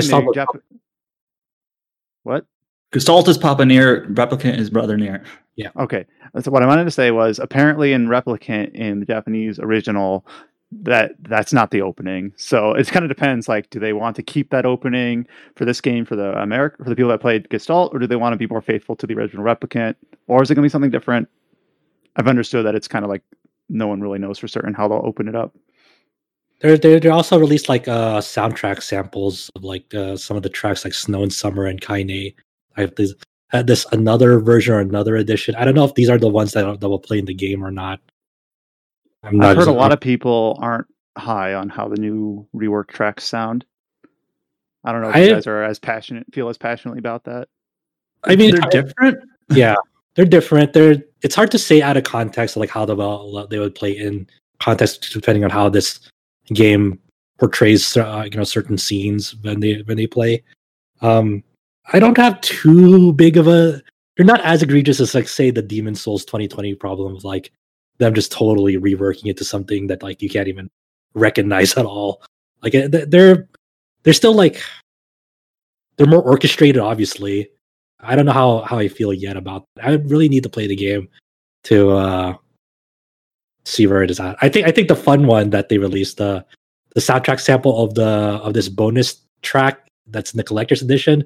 It's like remixes of like tracks in the game. They're not going to play in the game, but there's like alternate remix takes of like other artists on them are really fun. Like there's like a metal version of like what was it? I forgot which song it was. There's some really fun ones in that video. People are also doing some side-by-side comparisons about how the characters look, especially younger Nier and Kaine. And certain people say that the new ones aren't as faithful, though I guess I don't really have an opinion on that because I haven't really played it. It might just be people not being used to the updated looks. Being honest, the original visuals for Nier they're not like the art style is good, but some of just like the actual like model quality isn't Just like great. fidelity. Right. So it's like they're kind of muddy, kind of clunky. I don't know. Some people are like, Nier looks like 9S now, or whatever. That's a weird one. I mean, Brother Nier looks like it to me. He looks fine. I think the unfortunate one, because of the footage and scene that they chose to highlight in this one, is Kaine, because Kaine has some like weird angles when she's about to go ape shit on the boss that was showcased in this gameplay. So like they're taking like stills of like weird angles that like kind of the usual take a still shot of it and be like, oh, this is awful, when it's like in motion or something. It's like so it's hard to really say for sure whether it's like quote unquote better or quote unquote worse on that. But you know, overall I like the footage. I really liked what they showed off. Obviously the combat is way less stiff, way less stilted, like unlike the original. Like the original is fine, but like it's definitely clunky, and this one just definitely flows better and moves better. It looks like very similar to Automata, but not like. But it's not like it doesn't make like Brother Nier look like an android like sliding across the ground. There's still definitely like a certain weight to him. I don't know if you guys can glean this from the footage, but is there anything you can really see about the combat? Or not really? The combat's sort of hard to judge without actually playing it. I mean, it looks a lot smoother. Yeah, like there's definitely a lot more like particle visual effects going on in combat. It's a lot more flashy for sure. But like in terms of like actual mechanics, like no, like Grimoire Weiss has always been able to do all that stuff, and like and all the moves like aren't like crazy different. Just the way movement works. It looks, you know, a lot smoother. I'm definitely interested in playing this. For sure. Like, so I'm one of those people that I liked the original Nier, but I never really fully dealt with the gameplay, which is not a very uncommon take. So I kind of want to see like how I take to the game as a whole, if it just like is a nicer playing experience. So I think the one of the weird niche things I'm interested in is you can still quote unquote cheat at the Moonflower quest in this game. In the original, there's this Moonflower that you had to like raise in it, and it took a lot of days. I think it like took maybe 2 full weeks, I want to say, to fully complete this quest. In the original. Right, I remember the flower. Yeah, and then because you had to wait for this flower to grow and like tend to it. And like you had to be in the. I think you have to stay in the game for it to actually like make progress in it. It's not like a background timer type of deal, but you can cheat at it by just changing your system time and date to automatically make it grow like instantly and whatnot. So I wonder if they kept that in, or you have to legit do it properly now, no questions asked.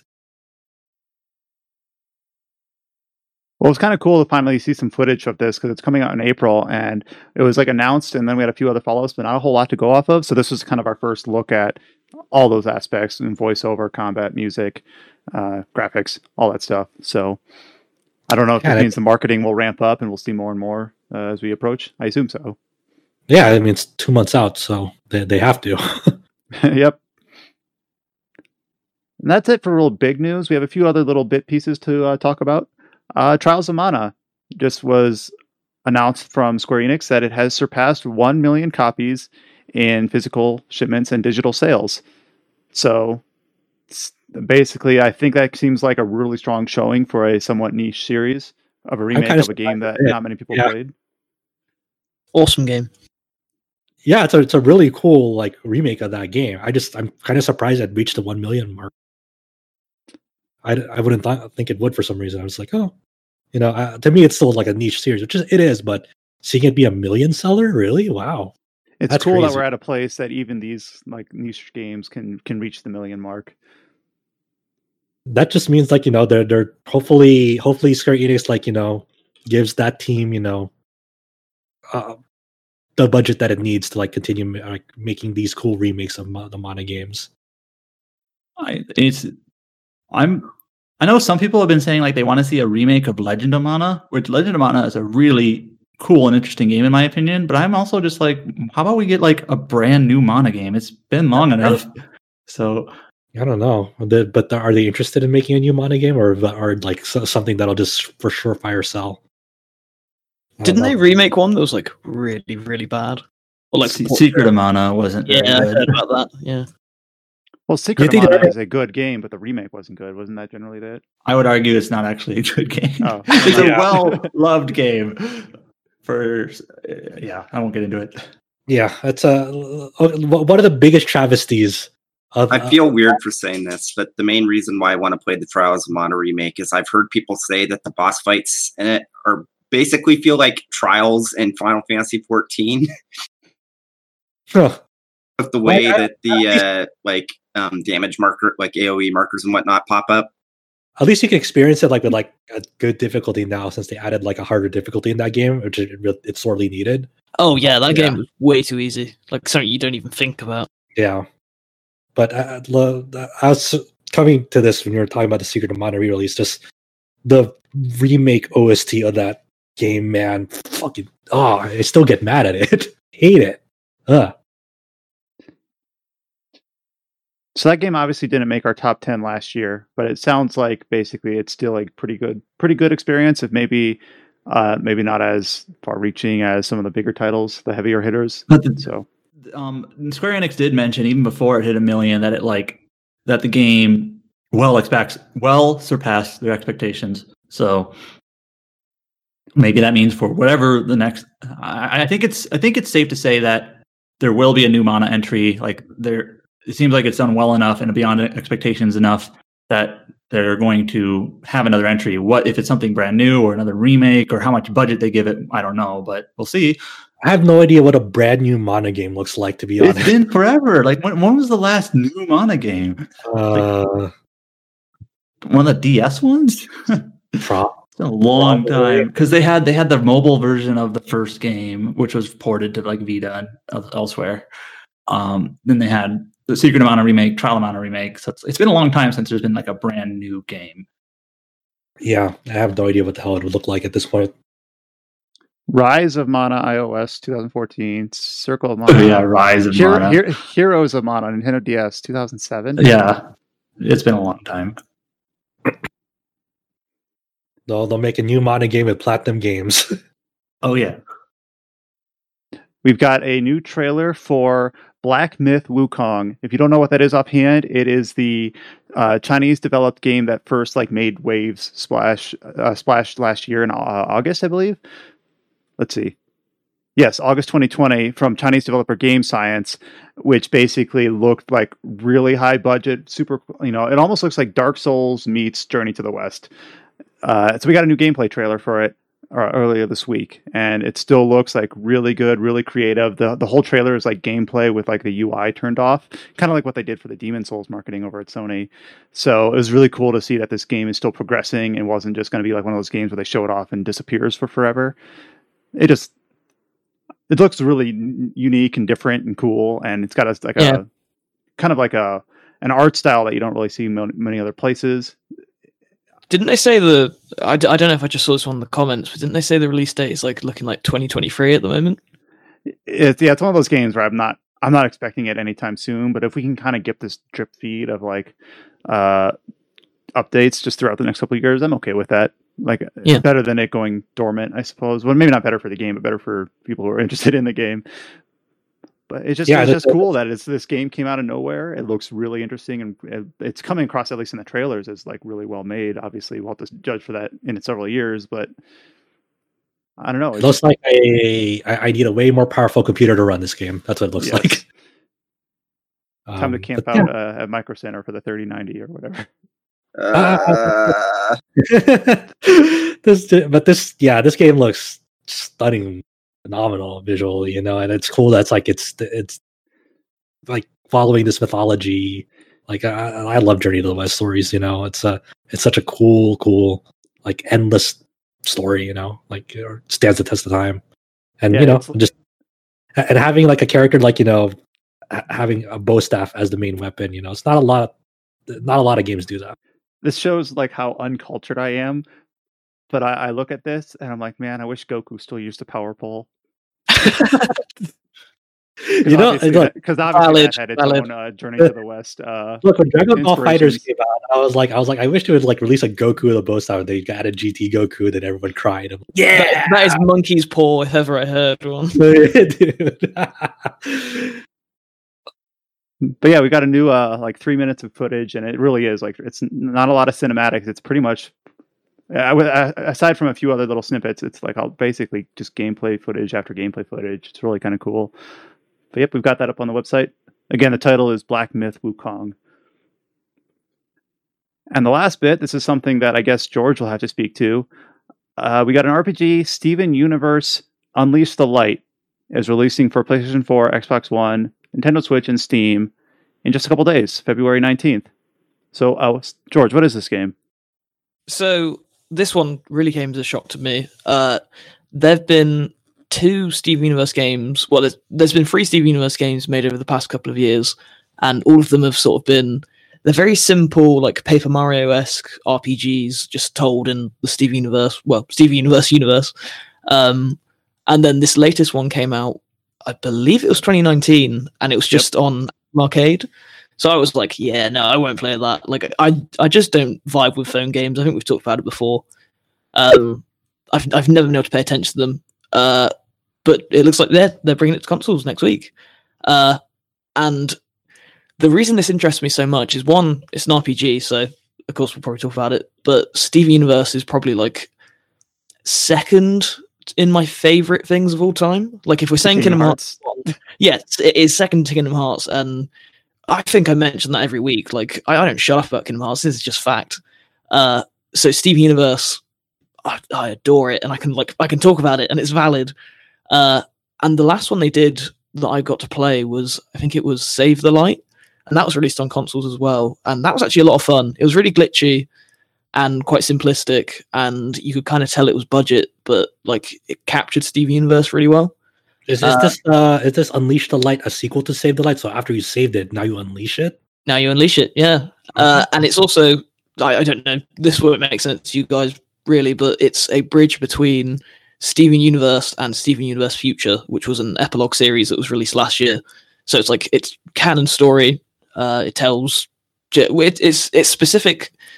Man, I'm going to go into the woods with this here, but it's a specific tale that they've been telling about light prisms that doesn't really have anything to do with the show. It has like the characters, it has the world, and it is canon, but it's sort of like the finale of that. So it finishes off that story, but it then leads into Steven Universe Future, which is such a good epilogue series. Always that needle that you have to thread when it's like, yes, it's canon, but we can't make it like too impactful so that people who are only, people who aren't gamers and want to watch the show aren't like lost when they transition from the one series to the other. Like, wait, what did I miss? Oh, I got to play this Steven Universe RPG now? or whatever. They're really, really fun little RPGs. And I never expected this to come to console, because from watching the gameplay of it on phones, it's very like, it is even more simplistic in movement than the other games were. I don't really think there's like a massive open world like there was in. Wait, so does it like? So I'm Go ahead. Sorry. I'm just super curious how it's going to play. I haven't really looked into that much, and I'm so excited to talk about it. I just hope it's good. I've heard good things about it from the limited sort of interaction I've had with it. So, well, you'll have 1 day to play it ahead of next week's podcast. I'm gonna marathon it all night. Yeah, I want you to show up next week, like with a gallon of coffee, and you like half asleep, just half asleep. Yeah, talking about Steven Universe Unleash the Light. Always cool. Yeah, always cool to see like these tie-ins for series and IPs that have a big or passionate fan following. Before like phone gaming became ubiquitous, but like when HD gaming was just like in the late aughts, it felt like there was like this period of time where all the licensed games kind of like went away for a bit. I don't know if that's me like rewriting history or just not. No, totally. And it's just cool to see like we're at a place where that is sort of coming back. They've got the avenue with the with a handheld, whether it's a Switch game or a phone games that eventually getting ported. I mean, you know what happened to those games? They all went to mobile. That's what happened. So did this one. Like that's why this is so surprising. I just one of the more recent like discoveries I made like a few days ago was like there's like a Tom and Jerry's mobile game that's a gacha. I'm like, what the fuck? What? Yeah, I want to see that discussed in our Mobage channel here in our Discord. I want to know the drop rates for the SSS Jerry costume or whatever you call it. You can tell I have no idea what I'm talking about. Yeah, I was like, oh my god, someone made this. And I would not be surprised if like the publisher of that game is like, yeah, we're raking in millions on this Tom and Jerry gotcha. Hell, dude. Anyways, Unleash the Light for Steven Universe / Steven Future fans. Already available on mobile, coming over to all the consoles and PC next week. And that covers it for this podcast. And we're at the 3-hour mark, so thank goodness. That's what we get for starting and continuing with so many people here. But yeah, we have a bunch to look forward to, especially Bravely Default 2 and Persona 5 Strikers. Yeah, just big shout outs to Cullen once again. He had to leave for personal reasons earlier, but it was a real delight for him to come through with us for a bit and discuss his initial thoughts and impressions on Bravely Default 2. It's kind of interesting that both of those games ended up having like, well, for Bravely Default 2, it's only had its preview embargo lifted, not its review embargo, etc. But sometimes these games you can't talk about until like the day of or after they release, and those are still both like over a week out or a week out at least. So not often that we have 2 games in a row that are like that with the kind of the favorable discussion embargoes lifted or whatever you want to call it. So we're looking ahead to those of us that haven't had the opportunity to play them early. The weird one's going to be like when that Nier Replicant comes out, and then like if there's like an embargo of like what you can discuss on it, it's like, oh no, I'm not talking about that. I'm talking about the original Nier. Yeah, it's like I'm not spoiling this game. This game's been out for a decade. What are you talking about? Or it's like it's less common these days, but like a game that's like localized. Like I'm not talking about East 9 before it's released. I'm talking about the Japanese version of East 9. Well, I guess you could have used that. You could have used that argument for Strikers, admittedly. True. Anyways, yeah, I'm talking about Persona 5 Scramble: the Phantom. Yeah, I'm not spoiling anything. I know Japanese. All right, let's start wrapping this thing up. We've been here long enough. If you've made it to the end, thank you for staying. We're so glad to have people listening. And if you have any feelings about any things we've discussed, feel free to leave a comment. We do read those. You can go ahead and visit all the features that we talked about, including the Bravely Default 2 preview, the Persona Strikers review, or the feature about Labyrinth of Galleria, all up on our website. All the trailers that we talked about are all also there at rpgsite.net. We do have a Discord a Discord server that you can get to by hitting the link at the top of our homepage. You can go to the Mobage channel and talk about Tom and Jerry if you want. We do have a YouTube channel at rpgsite.net. We've had a few hiccups there in terms of uploading content, but we do have plans to get back to it. We also do have an Instagram RPG site, obviously our main Twitter page at RPG site. And other than that, we will be back next week with the TetraCast, as we seemingly always do. So until then, take care, stay safe. We'll talk to you next time. And enjoy your chocolate. Bye, guys. On or alone. Enjoy.